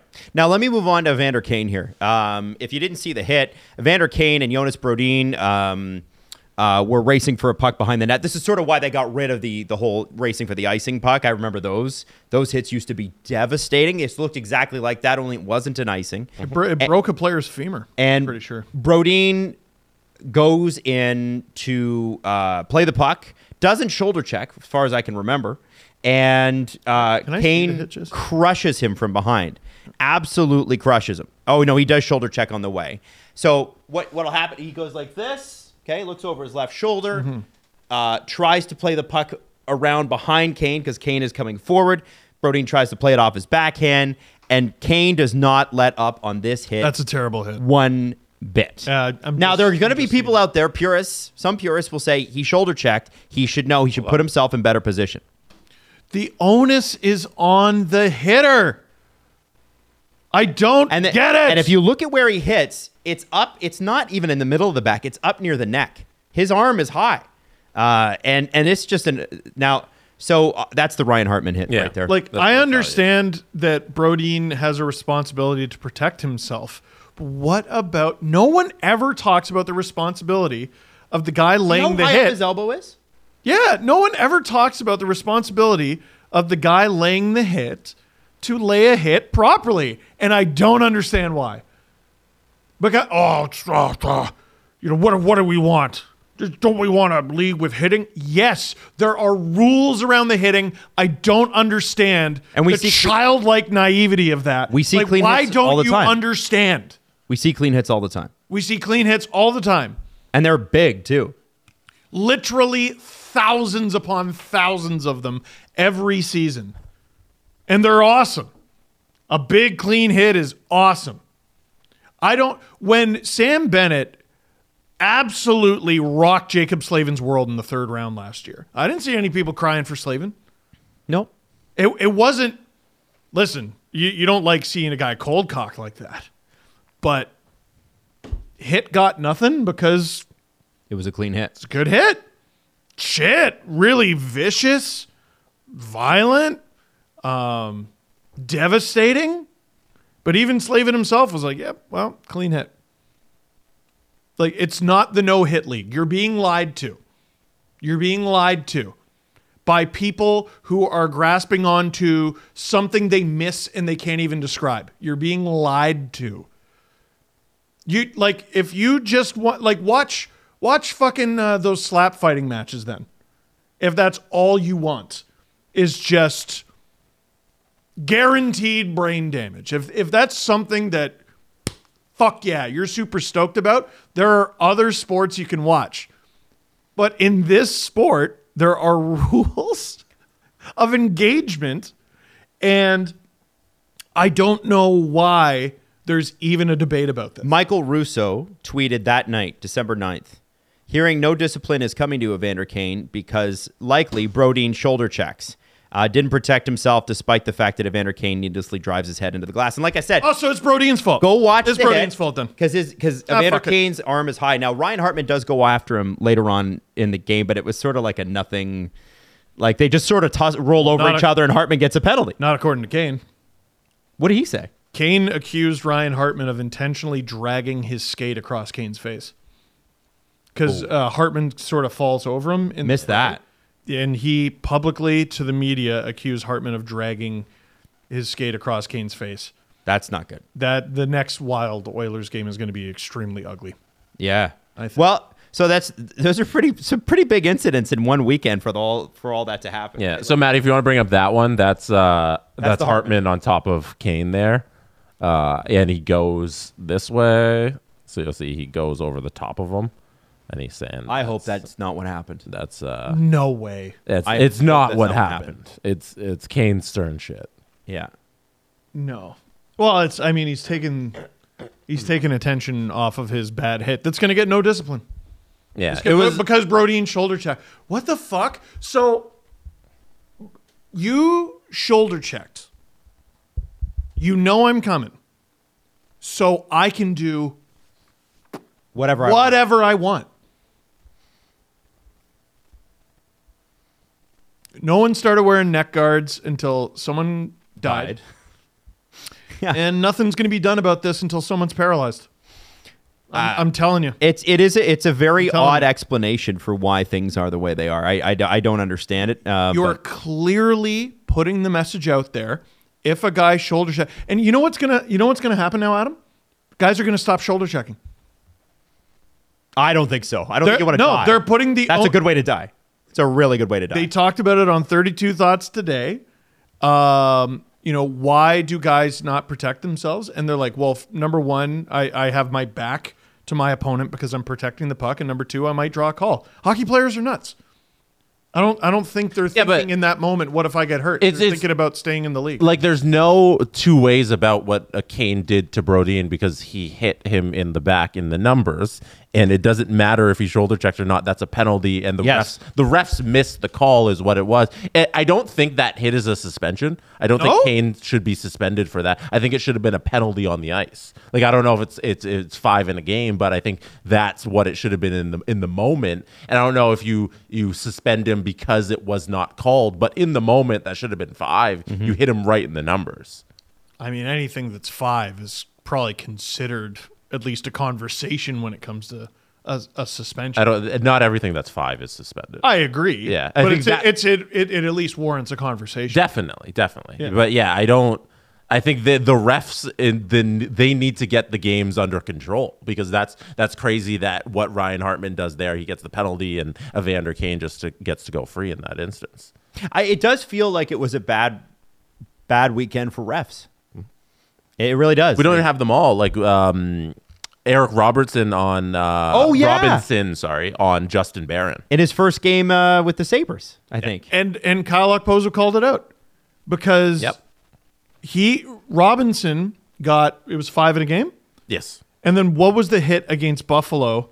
We have to go back even further. What was the hit against a Buffalo player that wasn't even penalized? And Okposo basically goes, what's the difference between the two? Like, we have to go back to, it's Monday right now. Like, what do we got to go back to? Like Thursday? Yeah. So there's no difference in my mind between the Robinson hit and the Kane hit. Like it's the same exact hit that he delivers, and and this was 5 in a game, and I don't think we think that Eric Robinson should be suspended. I think we think, hey, that's 5 in a game. That's 1 game suspension right there. You got 5 in a game, and I think the same should have been handed out to Evander Kane. Also, what Ryan Hartman did was awful. Like you shouldn't be doing that. What, the skate? No, just attacking Kane in the middle of the ice when there's nothing going on. You can't do that. I know, but that's what happens. We just talked about it with another incident. If you don't get the game under control, players will police it themselves. That's the point I'm trying to make. No, I know. I know. I would even argue this Robinson hit is more. I mean, the still you have on the screen right now is fucking awful. But he approaches more from the side than Kane did. But I agree. Yeah, 5 in a game. Yeah. Yeah. And Okposo's right to be frustrated. He's like, I don't understand the difference. Yeah. They're the exact same play. I want to talk about the Pittsburgh Penguins a little bit. Jesse Puljujarvi was signed to a PTO this weekend. And today, Kyle Dubas spoke to the media and said that he believes that Mike Sullivan is the coach. He said to, quote, help us. Oh, that's always good. They are currently tied with the Buffalo Sabres for 7th, or I guess in the conference, I should say. They're 13th in the conference. 7th last, or they were 7 out of a wild card spot. I was trying to say, I got too fancy is what I'm saying. They're tied with the all Sabres, good, bud. and it's We've been not there. good. Columbus Blue Jackets are only 2 points behind the Pittsburgh Penguins. The Ottawa Senators, who have played 4 less games, are only 3 points away from the Pittsburgh Penguins. And need I remind you that the Ottawa Senators are 500. Right now, the Pittsburgh Penguins are at a 41 winning percentage. They are behind the Montreal Canadiens, behind the badly struggling Hurricanes, the Devils without Hughes. This is not a great. Again, we could talk about how things can change, and we've seen it happen. We saw St. Louis. We'll always go back to St. Louis. Also, if you want to see a bunch of really upset Penguins fans, you should check out our Instagram page. There's when we were talking about, if the Penguins were bad, would Sidney Crosby play somewhere else? And there were some very upset people from Pittsburgh there. Guys, what do you do here? IG chirps are like the least intelligent ones because it's just children. Yeah, Like, it's just people are like, don't you understand Pittsburgh? Most players stay here till the end. I'm like, you're right. Yager stayed. I can't believe someone asked who let bro cook again. I just want to say, I think this was a flawed team from the start. Yeah. Extraordinarily flawed. And they're having a little bit more injury luck than they usually do. Like, usually it's... What, Letang's not out with a career-threatening injury this year? Well, like, oh, man, we didn't have to use an ECHL player before Christmas. That's pretty good for us. Like, yeah. They have the worst injury luck in the world. Malkin's playing a full year. And their stars are playing well, too. Really well. Really. Malkin and Crosby are far better than anyone should hope anyone in their mid to late 30s could play. So I want to know, and I know it's early, what's the end goal with the Penguins this year? And like Jari's not playing poorly. To me, it feels like this is Kyle Dubas saying, we're trying this one last time with the Sidney Crosby group. We'll keep Sid, but I think if this continues, there's changes, major ones, this offseason. Well, what are you doing? Like any other team. Like I think the reason people got very upset is because we talked about the idea of Sidney Crosby not finishing his career in Pittsburgh. Mm-hmm. What if you don't make the playoffs this year? It'll be back to back. If you don't come close to making the playoffs, because last year they just missed it. Yep. They choked. Like a point or two. This year you have the potential to not just miss back to back, but go backwards. Like do even worse than you did last year. Mm-hmm. You have a lot of really talented but really old players. Any other team in the NHL, if you rip the nameplates off and just looked at the numbers and accomplishments, any other team, you're like, oh, yeah, no, that's an easy tear it down. Oh, and they also have no prospects or picks? Yeah, of course you tear it down. They don't have their first round or the third round or their fifth round this year already. Like, you either got to commit and trade all your remaining picks Next year. to try to right the ship, or you do the thing any logical team would do in their position and tear it down. They have 4 guys currently on the roster who are emergency loans. Holy shit. This is Dubas textbook. Like, Yeah, 100%. Just maximize the rules. Go ahead, Jess. What do you want to say? But one thing before I make a point about Pittsburgh, before we get too far away from it, Jack Hughes is healthy. He is? Devils fan, Adam Wild. I'm sorry. I have not watched the Devils much lately. They haven't given me much to watch. He was though. out for a bit. And like a month ago. He sure was out for a bit. Yeah. The Pittsburgh Penguins. One thing I am a believer right now currently in Kyle Dubas sticking with the plan, because when you look into some of the numbers, they're actually really good. And what it looks like is they just can't figure out special teams, because right now weird. At 5-on-5, the Pittsburgh Penguins are 5th in the league in goals for. That's right? At 5-on-5. Goals What about for. goals against? No. In goals for, 5-on-5, they're 5th in league. That's great. In all situations, in goals for, they're 25th. Holy shit! And if you look at their power play percentage right now, it currently sits at, let me see, their power play percentage is third last in the league. Wow. Wow. That sure feels like a coach who's about to get fired. I doesn't feel Look like who's bottom, though. the Caps and Blues. The Caps are in a playoff spot, aren't they? it? No, they've fallen out. Oh, Yeah, they've fallen so- out? The damn Metro, man. I know, it's crazy. Metro's wild this if year. they had a decent power play, they have their jump from in the goals for just in all situations skyrockets, and they're probably in a playoff spot right now. Oh. So do you just sit around and you say, let's figure out the coaching and just figure out our power play, and maybe the wins start coming? Yes, because it's December. Like, I'm not saying tear down the Pittsburgh Penguins, all right? Use your ears, use your brain. I'm not saying tear down the Pittsburgh Penguins. But if this continues into the trade deadline, you have to look at it. I don't look at this and say that it's a player issue.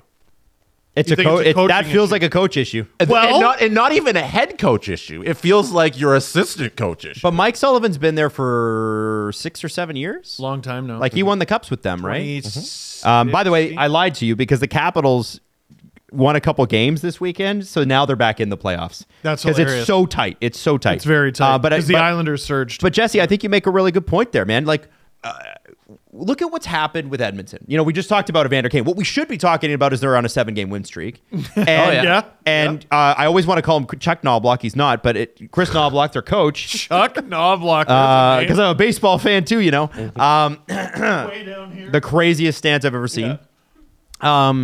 Chris Knobloch's done come in and just let them be themselves, and they become themselves. And the Oilers, oh man, that's crazy. The Oilers are good at hockey. That's so weird. Isn't that what every midseason coach does? So this is my question though. Is Dubas is really, really aggressive on certain things and really, really conservative on others. Mike Sullivan's not his coach. That's not the guy he hired. No. But if I'm Dubas, and this is how Dubas operates, guys, he's going, okay, if not him, then who? Mike Sullivan and Kyle Dubas probably have a good working relationship right now. I bet they're, Sullivan is taking Dubas's criticisms and his praise under hat, like, hey, do more of this, do less of that. I'm sure Mike Sullivan's been open to that, unlike, Brent Sutter and Brad Treliving. Not Brent Sutter. What the heck is his The other name? one. The other, one of the 18 million Sutters Right. in the NHL. The point I'm trying to make here is it seems like the Penguins are due for a coaching change. Mm-hmm. Who do you hire? And that's how Dubas looks at this stuff. A lot of teams are a lot more impetuous than that. He's very like by the book. We're going to do our system. We are going to pull Blake Snell. We are going to pull Jose Barrios in the 6th inning. I'll never forgive Dubas for fucking saying that. I know. Like he is that kind of guy. So who do you hire? It's not going to be Bruce Boudreau. Who are you going to hire? So wait, we agree that the team is fine. I don't. It's a coaching problem. I No, would agree. and he's That's not gonna a- do anything about the coaching I think problem. that's a compelling argument that Jesse made. And Adam, you briefly mentioned goals against, and I wanted to get the goals for stat in there. If you look at the goals against, it's the Kings, the Boston Bruins, and then the Pittsburgh Penguins. That's What are we doing? crazy. It's a coaching issue. It's a coaching issue. You know what? They should go out and get Eric Carlson, Sidney Crosby, Evgeny Malkin, Jake Gensel, Chris Letang. Like, why isn't this working? Right. should work. And it is working based on a lot of numbers, except in certain situations where you can derive coaching strategy from. It's not working with the Penguins. Can we look at what their shorthanded ranks at in the NHL? Is there like their What do you- shorthanded what do you percentage? mean? What is their special team plus minus? So basically, how many power play goals do they have, and how many shorthanded goals do they have against?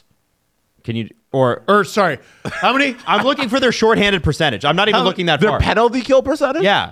Or what's their PK percentage? their PK percentage is decent. It's top half of the league. I had it here. What? Yeah, no, the penalty kill, they're sitting 10th. Then what about the power play? What? That's what I'm telling you. The power play fucking sucks, and that seems to be the only issue.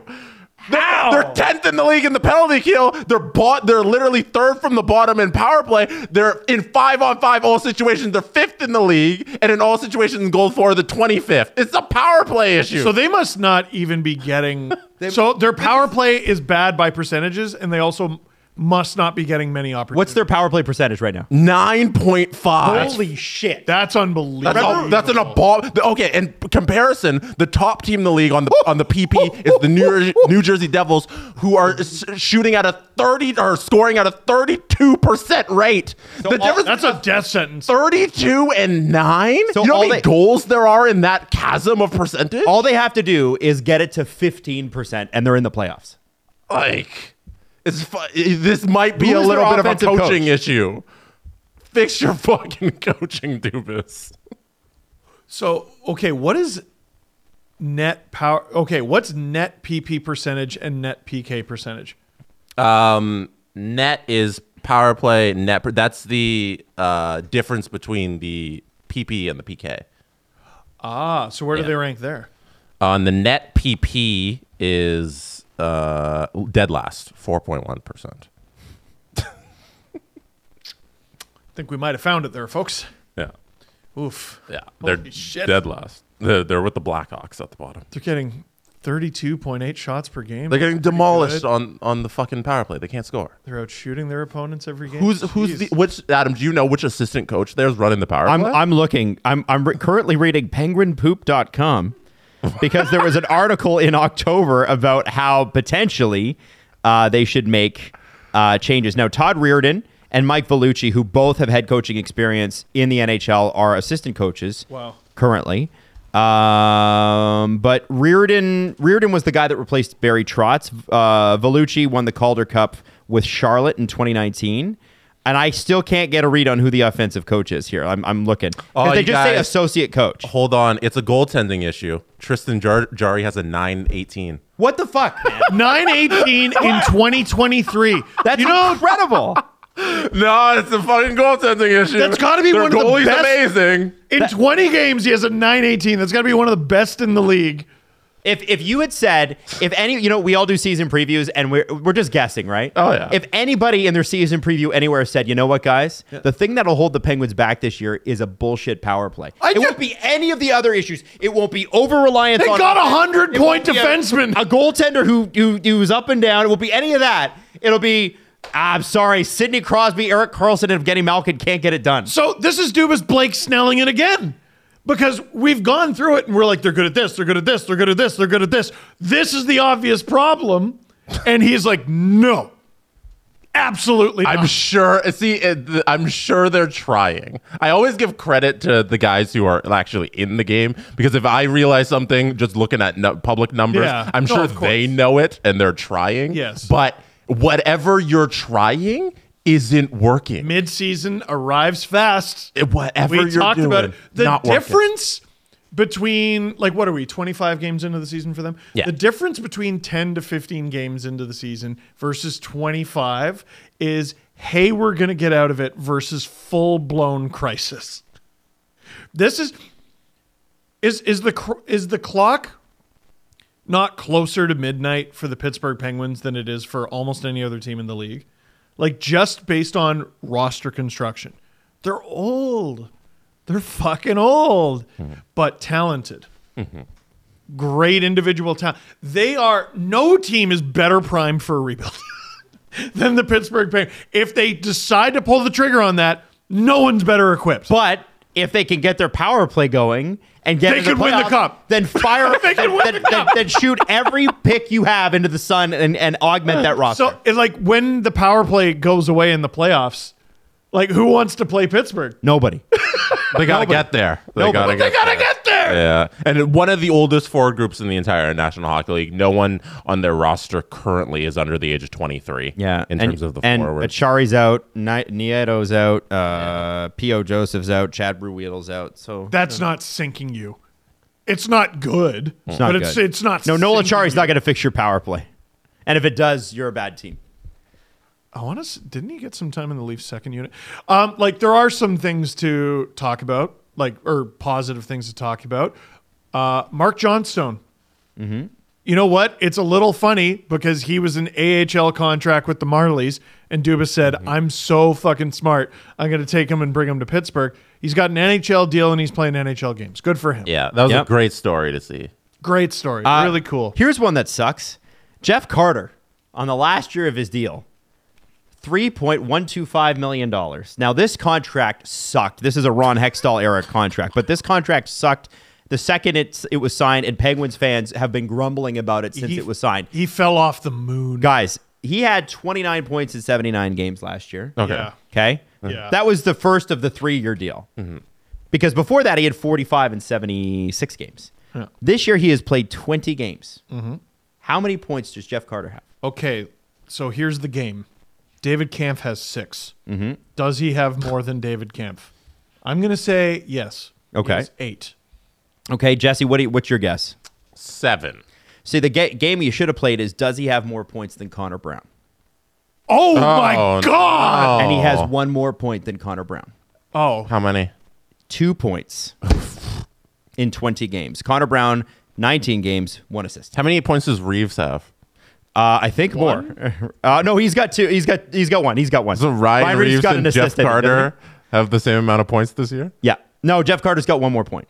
Same amount of goals, though. Jeff Carter's got 3 points. 1 point. Oh, and Ryan, 2 points. Connor Brown with 1 point. Jeff Ryan Carter has a Reeves. goal and an assist. Ryan Reeves has 1 goal. 1 goal. 1 goal, and that's it. And he's Okay. played one less game. So Jeff Carter's got 2 more points than Steve Dangle this year. Yes. Okay. That's rough. how is he in the lineup? Because he makes 3.125, man. Where's he playing? Because no one is going to... Nobody. What's his, Pittsburgh. Nobody is Aren't you taking that. paying attention? no, like what's his line look like? Where's he playing? It probably looks like NHL player, ship anchor. Yeah. Emergency loan. Carter, Eller, Hinostroza is what they got for third line. Oh dear. It's not great. It's not great. They have a John Gruden. Yeah, went from Wow, the, they had to call up the Marlies head coach. went from the Raiders to the right. Penguins. The Raiders to Marlies head coach to the Penguins fourth line. Stop naming your kids John Gruden. There's too many. There's a lot of them. And That's you know what? enough. The most famous John Gruden does have a great reputation. So you no, I don't know he anything does about not. So maybe you want to stay away from that. I mean, he wasn't doing pregame speeches like, man, the Taliban really had it together. But like Oh, Sean Jesus, McCormick. I saw that. McDermott. Yeah, no, I don't. If anybody didn't get that reference, Yeah, Sean McCormick, who's the head coach. McDermott. McDermott is the head coach of the Bills. He gave a speech in 2019 talking about getting on the same page and referenced the Taliban. Yeah. Wasn't it Al Qaeda? Al Qaeda, and the memes from it have been hysterical. And he apologized for it, by the way. It just resurfaced online. The point is, the Penguins don't make sense right now on the power play. What do you do? Is Carter on their power play? did you figure out who's the coach? I can't. They just say associate coaches. It's Reardon or did the other ask guy, somebody. Vellucci. According to Daily Faceoff, they say Vellucci Malkin. According to Daily Faceoff, they say Malkin, Crosby, Gensel, Letang, Carlson. I mean, that's what you would put out there. What's the second one? Jeff Carter, Lars Eller, can you give me that last one? Valtteri Puustinen. Puustinen, Riley Smith, and Marcus Pettersson. Dude, he can't be on your second unit. There's no justification for it. He has 2 points. He's averaging a point every 10 games. The thing is, though, that first power play unit, it should never get to the second because should that never get off first the ice. No, they should unit never play. should score 1,000,000 goals in 2 seconds.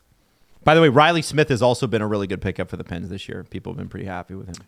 At what point? Okay, I want to know how often Chris Letang is taken off the first power play unit for a forward. Like, couldn't you have switched Letang and Pettersson, throw Riley Smith up there? And Yeah. I tell you what, you can take the first unit off the ice because they fucking suck. But Steve, are you really going to tell Chris Letang that he can't play power play minutes? Yes, because I'm an NHL coach and you're on my NHL team. Get off the ice if you can't score. It's not Is Letang been 2016 bad? anymore. It's not 2017 anymore. I don't know if he's been bad, but I can tell you the whole power play's been bad. It's the reason 13 they're not in a points. playoff spot right now. 13 points. Letang? Yeah. Good for him. Eric Carlson has, I'm just looking it up because I don't know, 19 points. I'm not talking about scratching the guy. I'm just talking about switching up the power play. You could, fuck it, put Carlson there. Doesn't matter. Carlson already has 2 power play goals this year, too. What is that, half of them? Probably. Holy Yeah. cow. Yeah. That's something. What was the other thing? Oh, 0 for 37. Their last 37 attempts. That was the other stat I wanted Their to throw power out. play? Yeah. 0 for 37? Last 37 times they've hit the ice. 0 goals. Donut. That was as of 2 days ago. So generally, Dubas has had good power plays in the NHL. There have been some stinkers at the Leafs, though. There have been some stinkers, and remember the year where they couldn't keep the puck in play. They couldn't keep it on the playing surface. That's right. They weren't able to fix it. So if all that needs to be fixed is the power play, there is some evidence that that's just simply not going to happen. There was a year, because I remember talking about it and being like, if this team with these stars is not in the top 5 in power play in the league, it's not good enough. No, I know. And there was, I think it was 1920 or 2021, one of the, with the pandemic, They've had the who same fuck knows. preposterous top power play unit forever. And it's been working for the Leafs. Yes. But there was a point where they couldn't figure it out, and I think they made a coaching change, like an assistant coaching change. It was Manny Malhotra was the power play guy, and everyone was like, okay, we like him, we want to keep him, get him off the power play, and they replaced him with Spencer Carberry, who was unbelievable. Mm-hmm. And is now coaching the Caps. Yes. The all-time record for longest streak without a power play goal is 51 consecutive power plays. So they're a few games away. You probably get 4 a game. That they get Right, Chris? 2.9 a game. I got these stats ready for. They get around 2.9 a game on average this season so far. The last time they scored a power play goal was November 11th, so it'll be a full month. Oh, man. By the time the next they That's play. a month today, Jesse. That's Oh, today. December 11th Oh, today. Today's December 11th. They Okay, haven't scored perfect. a power play goal in They- a month, and you got Crosby. Erik Karlsson scored a month ago on the power play, and they haven't scored since. So How they're many total power play goals do they have? Can we look that up? the total actual number. Actual goals. Yeah, Things that have gone in the net. Tickled the line. I can't do it all. Also, Penguins fans, What a story. I think. Wow. I don't think Yeah. we as Leaf fans properly warned you about the sheer amount of unexplainable bullshit that seems to just seems to follow Dubas around. Yeah. Yeah. That's unexplainable. Get used to it. There's some What stuff the you're like, fuck this is doesn't that? make any sense. Yeah. What is that? We'll melt your brain. Oh my God! Has everyone that you've put on waivers got claimed, or did that stop? I think that stopped. They did put someone on waivers today to make room for Puljujarvi, I think. Here he comes. Yeah. I hope you don't have their jersey. Whoever it is, they're gone. Anyways, that's the situation with the Penguins power play. Wow. It's gonna be fun to see if they break the record. if they go, I don't know, what do they need? About a half a month to hit 51-ish, depending on at around 2.9 a game. They play the Leafs on Saturday. Don't worry. Oh. This Saturday? Pretty sure. Yeah. Oh, that's a And power I'm play streaming it. watch. And I'm streaming it. Power play watch. Yeah. Oh, baby. So they need to go power play goal list for this week. We're following this all week. Oh, yeah. That's all. The only reason I'll watch SportsCenter in the morning is Arizona to find out if they did it. Arizona tomorrow, I want to say. Well, the Leafs are playing the Islanders tonight. Islanders, Rangers, someone on Thursday, Penguins on Saturday. Yeah. Wow, a So 4-game week. When I think did it's you ever Blue get that? Jackets on Thursday. Penguins are hosting Arizona, tomorrow. So that'll be an interesting one. And then in between the Leafs, they also got the Canadians on Wednesday and then the Leafs Saturday. So there's going to be 2 games in between. We'll see if they score a power play goal. Maybe they'll get the bump that. Let's see if Crosby record scores against his future team. The Who, Montreal the Canadiens. Arizona Coyotes? Oh, I thought you meant the Coyotes. Oh, the Montreal Canadiens. I mean, I wouldn't be surprised. The Coyotes have been pretty good. Just mad Penguins fans. Angry. Super mad. Listen, be mad at us for the right reason. Did I mention that the Leafs hold the record? No, you did. The 51? Did they really? consecutive? Yeah, What year? I didn't have the article I was reading didn't have the year that the Leafs set the record, but the Leafs I'd be are surprised if they didn't. the Leafs are the owner. I mean, it's the free space. Like every negative record there is, it's the free space. Yeah, they are. It's an abomination. By the way, just a quick hilarious thing. Can you name the Los Angeles Chargers quarterback? I can. Is it Jared Goff? Jesse. Easton Stick. Stop. Justin Herbert went out, and their backup quarterback is named Easton Stick. And he plays football. Yeah. Now I feel like he's got to be an honorary Canadian. This is Gary Bettman's legacy. There's a human being. Named Easton. There's a professional athlete named Easton Stick, and he doesn't play hockey. Okay. That is Gary Bettman's legacy. There is an actual human being whose name on their birth certificate is Easton Stick, and they're a professional football player. That's right. Fire Bettman. Unbelievable. Hilarious. That ruined my day. They Hilarious. told me that. Do we want to? That's like a Louisville slugger stepping up to the 8th hole in the PGA Tour. What the? Yes. Now, I gotta ask you guys about this because we do have to talk about it.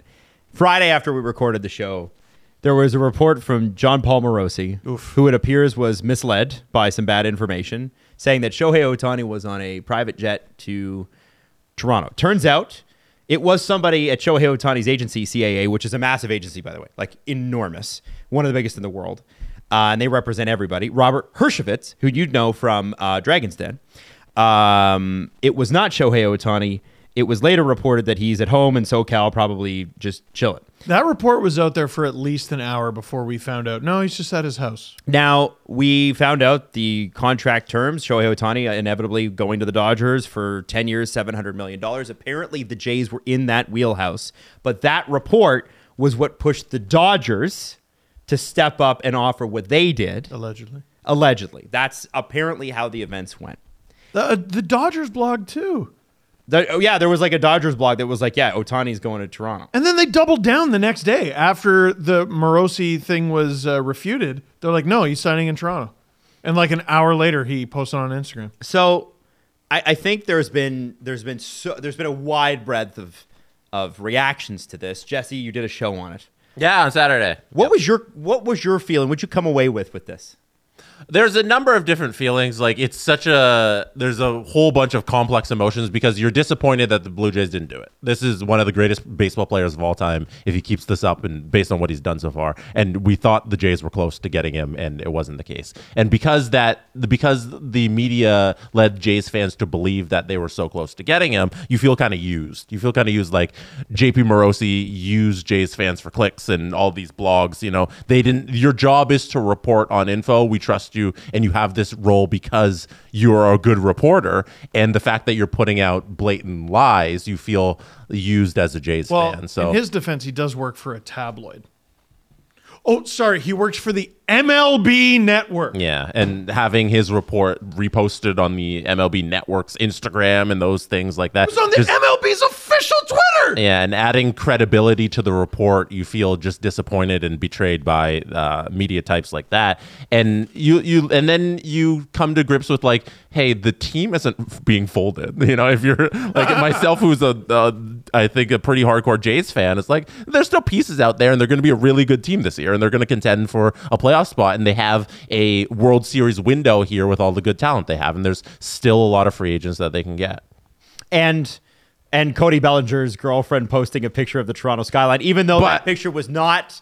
People were smart enough to say that's not from today. No, because it was a cloudy day. And they're like, that is not. It's just pulled that off Google Images. It's the GTA meme. It's here we go again. Yeah. Isn't that hilarious? But like that is. Did we not learn from this weekend? Like just chill. But what if I don't want to chill? I enjoy it. Then you don't have to. Fuck all that. Fuck all that. You don't have to chill. But if you're ready to be like wildly disappointed and get upset at the internet and do all that stuff, then you're doing it to yourself. But I'm going to sit back and just wait till they actually sign somebody. John Morosi works for the MLB Network. That's not what I'm referring to in this specific instance. I'm talking about going to a girlfriend's Instagram account, taking the screenshot of the story, and then freaking out if he doesn't sign in Toronto. Like those sorts of things. Yeah, like, you did that. If you're upset, then that's not the John Morosi thing is complete betrayal by a source that is the MLB. He got burned. Yes. He got burned by a source. Like he'll never recover from this, from a reputation. That's how I'm gonna remember John Morosi for the rest of his career. See, I feel like, listen, we've had other insiders who have gotten burned and recently and bad. Oh yeah, not just missing a thing, like completely missing the boat. And I'm not going to reference it because all that does is create a pile-on situation. But I can remember one recently, and people have moved on. And, I think it's funny that people are like, oh, Morosi's dead to me. He might be, but Morosi's going to be fine. He's also a genuinely good person who has nothing but positive things to say about this country. So what? And he got fucking burned. Yeah. And here's the The part. league got burned. Yeah. Yes, because he represents them, I guess. Yeah. Right? What chafes me is the John Heyman article saying that frankly, outside of hockey, Toronto's a small market. And who does he work for? The New York Post. MLB Network. Well, No. It's in his but that bio. article is in the New York Post. Yeah. He was writing for the New York Post. Yeah, Yeah. that was a New York Post article. He works for the league's broadcaster. I can't and even he's saying that shit. I can't even blame an American for saying that. I can. Fuck Because you. America, to Americans, is the big country, and it's hard to argue with. But I feel like what bothers me about it is it ignores the fact that I think the Blue Jays television ratings are like enormous compared to other teams. Like it's not even close. Yeah. How well, and I understand that doesn't count in the States, but the Jays are hugely followed up here, perhaps almost as much as some of the big franchises in the MLB. It's almost inarguable. Let me read what he wrote because it's as egregious as Adam is describing. Yeah, sorry, I haven't done a great job here. Go He ahead. says, no offense to the Toronto Blue Jays. There's always something good that comes after that sentence. No offense to the Toronto Blue Jays, rumored in the final days to be making progress. By your But- coworker. But this is much better for Major League Baseball. Fuck you. I know I will be accused of being an American, but the Dodgers are a storied franchise, and the franchise of Jackie Robinson, Sandy Koufax, and Vin Scully. Baseball will be better for it. And he continues, sorry, but reality is reality. The Jays are a fine team and organization. They've made the playoffs 3 of the last 5 years. Toronto is a beautiful city too, but for non-hockey sports, there's a small-time feel to the place. So I want to ask you this. Oh, good. This is a team that is putting like $300 million into their renovations. They have the highest television ratings in the league. When the team is good, they're a sellout every night. And that's not like a Leaf sellout, which is 18,000. We're talking 50,000 people. Okay.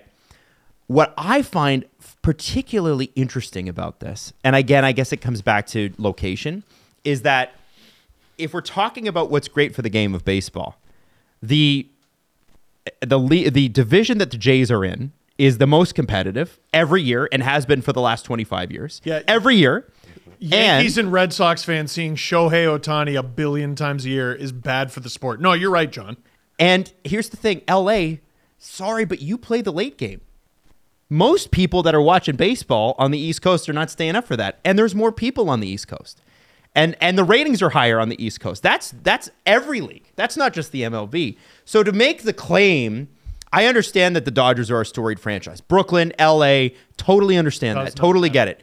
But I don't understand how Shohei Ohtani coming up to Toronto would be bad for baseball if an entire country is going to embrace it. There's a bigger concentration of bigger TV markets in the East Coast than there is on the West. Yes. It is spread out there. It is easier to become a star on the East Coast than it is the West. And by the way, the Dodgers are LA's team. The Angels are Anaheim's team. They were always called the Anaheim Angels until recently, where they changed it to the Los Angeles Angels of Anaheim because they were trying to dip into the LA TV market. And now they're It's just bullshit. the LA Angels. Yeah, they're an Anaheim team.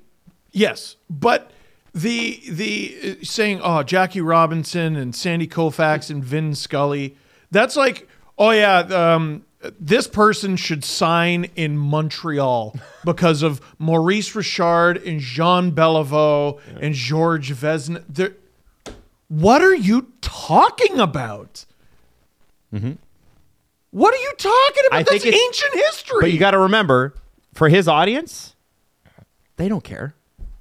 It's just- it's so easy. You It's remember? just Hey, listen, masturbatory, Yes. waxing poetically And about what- the past. Somebody that I find extremely entertaining, whether I agree with him or not, Stephen A. Smith. You remember what happened when the things he would say about the Raptors when they went to the finals, the things they would say about Canada, the Condescending fact that fucking asshole. when the Jays made the playoffs in 2015, one of the announcers from the MLB network said that we had an ocean next to our city, That was the most. and he was in the city. That's one of the most insulting things ever. That broadcast crew that they put on the 2015 As a former ALDS. as a former baseball player. Oh my god, it was awful. So awful. all that is to say, Toronto fans can forgive and forget. If you look at what happened with Vince Carter, we've been spurned before. That guy was a total asshole on the way out. But he had a great legacy while he was here. He left a legacy. Put a mark on the franchise. Doug Gilmour. No one really talks about this, and I love Doug Gilmour. He's my favorite player of all time. Soon as the Leafs got a sniff of we're not that good anymore, he was like, "Fucking trade me," and they did. And there's some other stars that have and left. he has a banner. 100%, and deservedly so. Yeah. I love Doug, but that's what happened. Yeah. He I was here think for 5 minutes. I think the Jays fans can get over the Ohtani thing. I think what is annoying is when everybody comes out and goes, "Good, because fuck you guys." That's the part that I don't mind an insider getting burned and me getting jacked up. For the hour that I thought Ohtani was coming here, I was bouncing off the walls in my apartment. You can never take that away from me. It was a great hour. It was fantastic. But what I cannot stand is to support a decision that Ohtani made himself. We have to demean an entire country and a city. I don't understand that. Like, just say, hey, you know what? The MLB probably likes this because the ratings and blah, blah, blah. Okay, fine. You don't have to say, Canada's kind of small market. Toronto's kind of small market. As long as It's just like, it just sucks. Like, why? You don't have to do that. As long as we're ripping on John Heyman for being shitty at his job. He said, I know I'm going to get accused of being an American. Well, you are an American. Correct. I accuse you of being... The one sentence in there that I'll never forgive Heyman for is the small time thing. It's just so blatantly untrue. I question whether or not he's ever been here. No, yeah, like He's he has been- no idea. he's been here, guys. He has Well, then no he's a idea. fucking idiot. And saying we're small time for everything that's non-hockey. Like the Raptors are the 10th most valuable franchise in the NBA. You missed that parade there, John? 2 million people What at the was Raptors. your cable parade. out that Oh, day yeah. there, John? In Well, they terms didn't of- cover it, did they, John? In terms of simply the numbers and the television media market, Toronto is the 4th largest in North America. That It's- includes Mexico City, by the way. Yeah, it is New York, LA, Chicago, and then Toronto. Like, I've been hearing- there's nothing small town about our city. The Tampa Bay Rays have a team. Like, I don't know. Toronto It's just- is, by it's the way, just- slightly bigger than Chicago. It's Just want just- to throw that out there. Yeah, that's recent. It's arrogant. It's ignorant. I got It's- 2023 numbers. It's By every the media market, the metro population. Fair enough. It's 9.2. It's every arrogant and ignorant stereotype that Americans hate about themselves. Honestly, I feel like every time I go to the States, Americans don't speak to you as much as they just apologize for other Americans, and I'm like, guys, we can have a conversation here. You don't need to do that. And this just it sets relations back with this guy doesn't have any knowledge of the world. Well, and I don't think he cares because I don't think he has to. Yeah. And that's it is what it is. I just think for me, I can get over. I can watch a guy that I trust get burned by a source. I can even watch the sports network, shame me for it. I'm fine with that because I felt a little shamed by some of the stuff. That was bullshit. But I'll tell you this: I will be. I just don't understand why you need to demean Canada, which is perfectly fine in minding its own business, to support a guy who just signed the biggest contract in MLB history. I don't care that the agency played off the teams off on one another. I don't care that they played with the fans' hearts. That's kind of being a sports fan. That's the way it goes. Don't care. I just feel like it's just a cheap shot and it's bullshit. And I do hope this. I hope the Jays use this as a really great pitch for anybody else that comes here. Not just this season, but going forward. You know, this is a great place. They got that great facility in Dunedin. They're actually creating a baseball stadium. They got an owner that is a committed fan. Ed Rogers is a committed baseball fan, wants them to win. So when players come here, they're going to be beloved. Like there are guys still signing autographs every year from the 92 and 93 teams. Still. 92, 93. Yeah, what are you talking about? From the 2011 shit teams that no one allegedly cared about. We worship these teams and they didn't even do anything. Yeah. 100%. You know how much How I many- love Lyle Overbay? Oh my God, that's still one of my favorite things. There Intros? was some dude who was just blackout drunk at a game, and every time he came up to bat, he would get up out of his seat and go, Lyle Overbay. The big O, in case you didn't know who he was talking. I still have a Travis Snyder jersey that I love looking at. I also Snyderman. love looking at it. He was never unreal. wear. Is that right? What? Wear it?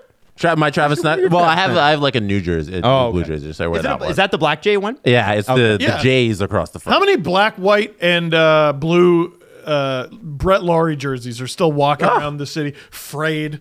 Like they've been in the laundry machine God knows how many hundreds of times, and people are still wearing them. People love the Blue Jays. John McDonald! You still see John McDonald. Munenori Kawasaki. Well, You cannot go to a section at a Jays game without seeing a 66 Who was a bench player at best. who hit a Marginal walk-off MLBer. once. Yeah. This summer, one of the best moments for the Jays this entire summer, because they had a disaster of a season, even though they made the playoffs. It was the team that everybody hated. The best part was when they brought out Joey Bats and they put his name in the Ring of Excellence or whatever they call it. Yes. They put his name up there and they brought out most of the 2015 team and some of the 2016 team, and they were all out there on the field, and that was so freaking cool. It brought a tear to my eye to see all of those guys out there. And that dude didn't win shit. They won a couple of rounds of the playoffs, but they held this city in the palm of their hand, and it was magical. The city is obsessed with these sports teams, and calling it small town is just disgraceful. So here's what I hope. I hope the Jays go out because they do have a good roster. They can augment this roster. There are players on the market that they can do. They got a great pitching staff. If they could learn to hit the ball again, they'll be laughing. And I don't know if you've been watching Alejandro Kirk's Instagram. That guy is in the gym every day. Jacked. he's working? Oh, yeah? Jacked, Nice. dude. Jacked. Love it. I would love to see. Wouldn't it be great? Careful, Stephen A. might call you fat. I would love a Blue Jays Dodgers World Series because it would be fun to see Ohtani versus the team that he kind of that was the runner up for him. Well- I think that would be an amazing story, and I think, and this is the other part I want to add, and this is my whole point in starting this out. Specifically, the Leafs, for one reason, and the Raptors and Jays for another, need to do a better job in their respective leagues with players, with agents, with media, of showing people how great it is to live here. And Every NBA podcast just talks about how fun Toronto is. Right. That's all I ever And- see. and you All start- from guys who have been here. yes, yeah.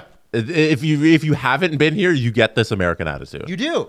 And I think that the Jays, and I think that the Raptors specifically for that reason, because they're the only teams in Canada, need to go above and beyond with the PR campaign in order to get these guys, in order to bring these guys north of the border. Because if you win, you're going to get statues. I'd love to see a Dodgers Blue Jays World Series too, but Adam, I think the biggest question is would they even air it? Yeah, you're right. You're right. It would be bad for the ratings, It'd right? be a disaster. They cancel. And the Leafs need to do it because, listen, there are guys who are like, it's just too much media, can't handle it. The Leafs, by the way, it's so funny when people say that about the Leafs because that seems to be the thing. Nobody knows this, but the Leafs PR people are among the strictest in the league. You can't get an interview. You cannot get one. And there's They a made reason a for team that was almost entirely rookies and said you can't speak to the rookies. Yeah, here's Matt Hunwick. And everyone Matt just Hunwick. dealt with it. Yeah, yeah. It's wild. So anyway, The Leafs need to do like a D-media campaign where it's like, no, it's okay. You can play here. We do protect you, man. Gary's on it. Yeah. Anyway, let's Hit the button. hit the button. Let's hit it. Why did that get me so hot? All weekend I was pissed about that shit. About the Heyman stuff. Yeah. I think if somebody insulted your country and you Yeah. love living here, Goddamn right. I mean, what's wrong with that? Nothing makes Canadians more patriotic than Americans. Yeah, fair enough. The Steve Dangle Podcast. Follow the guys on Twitter at Steve_Dangle, at Adam WYLDE, and at Jesse Blake. Connection complete.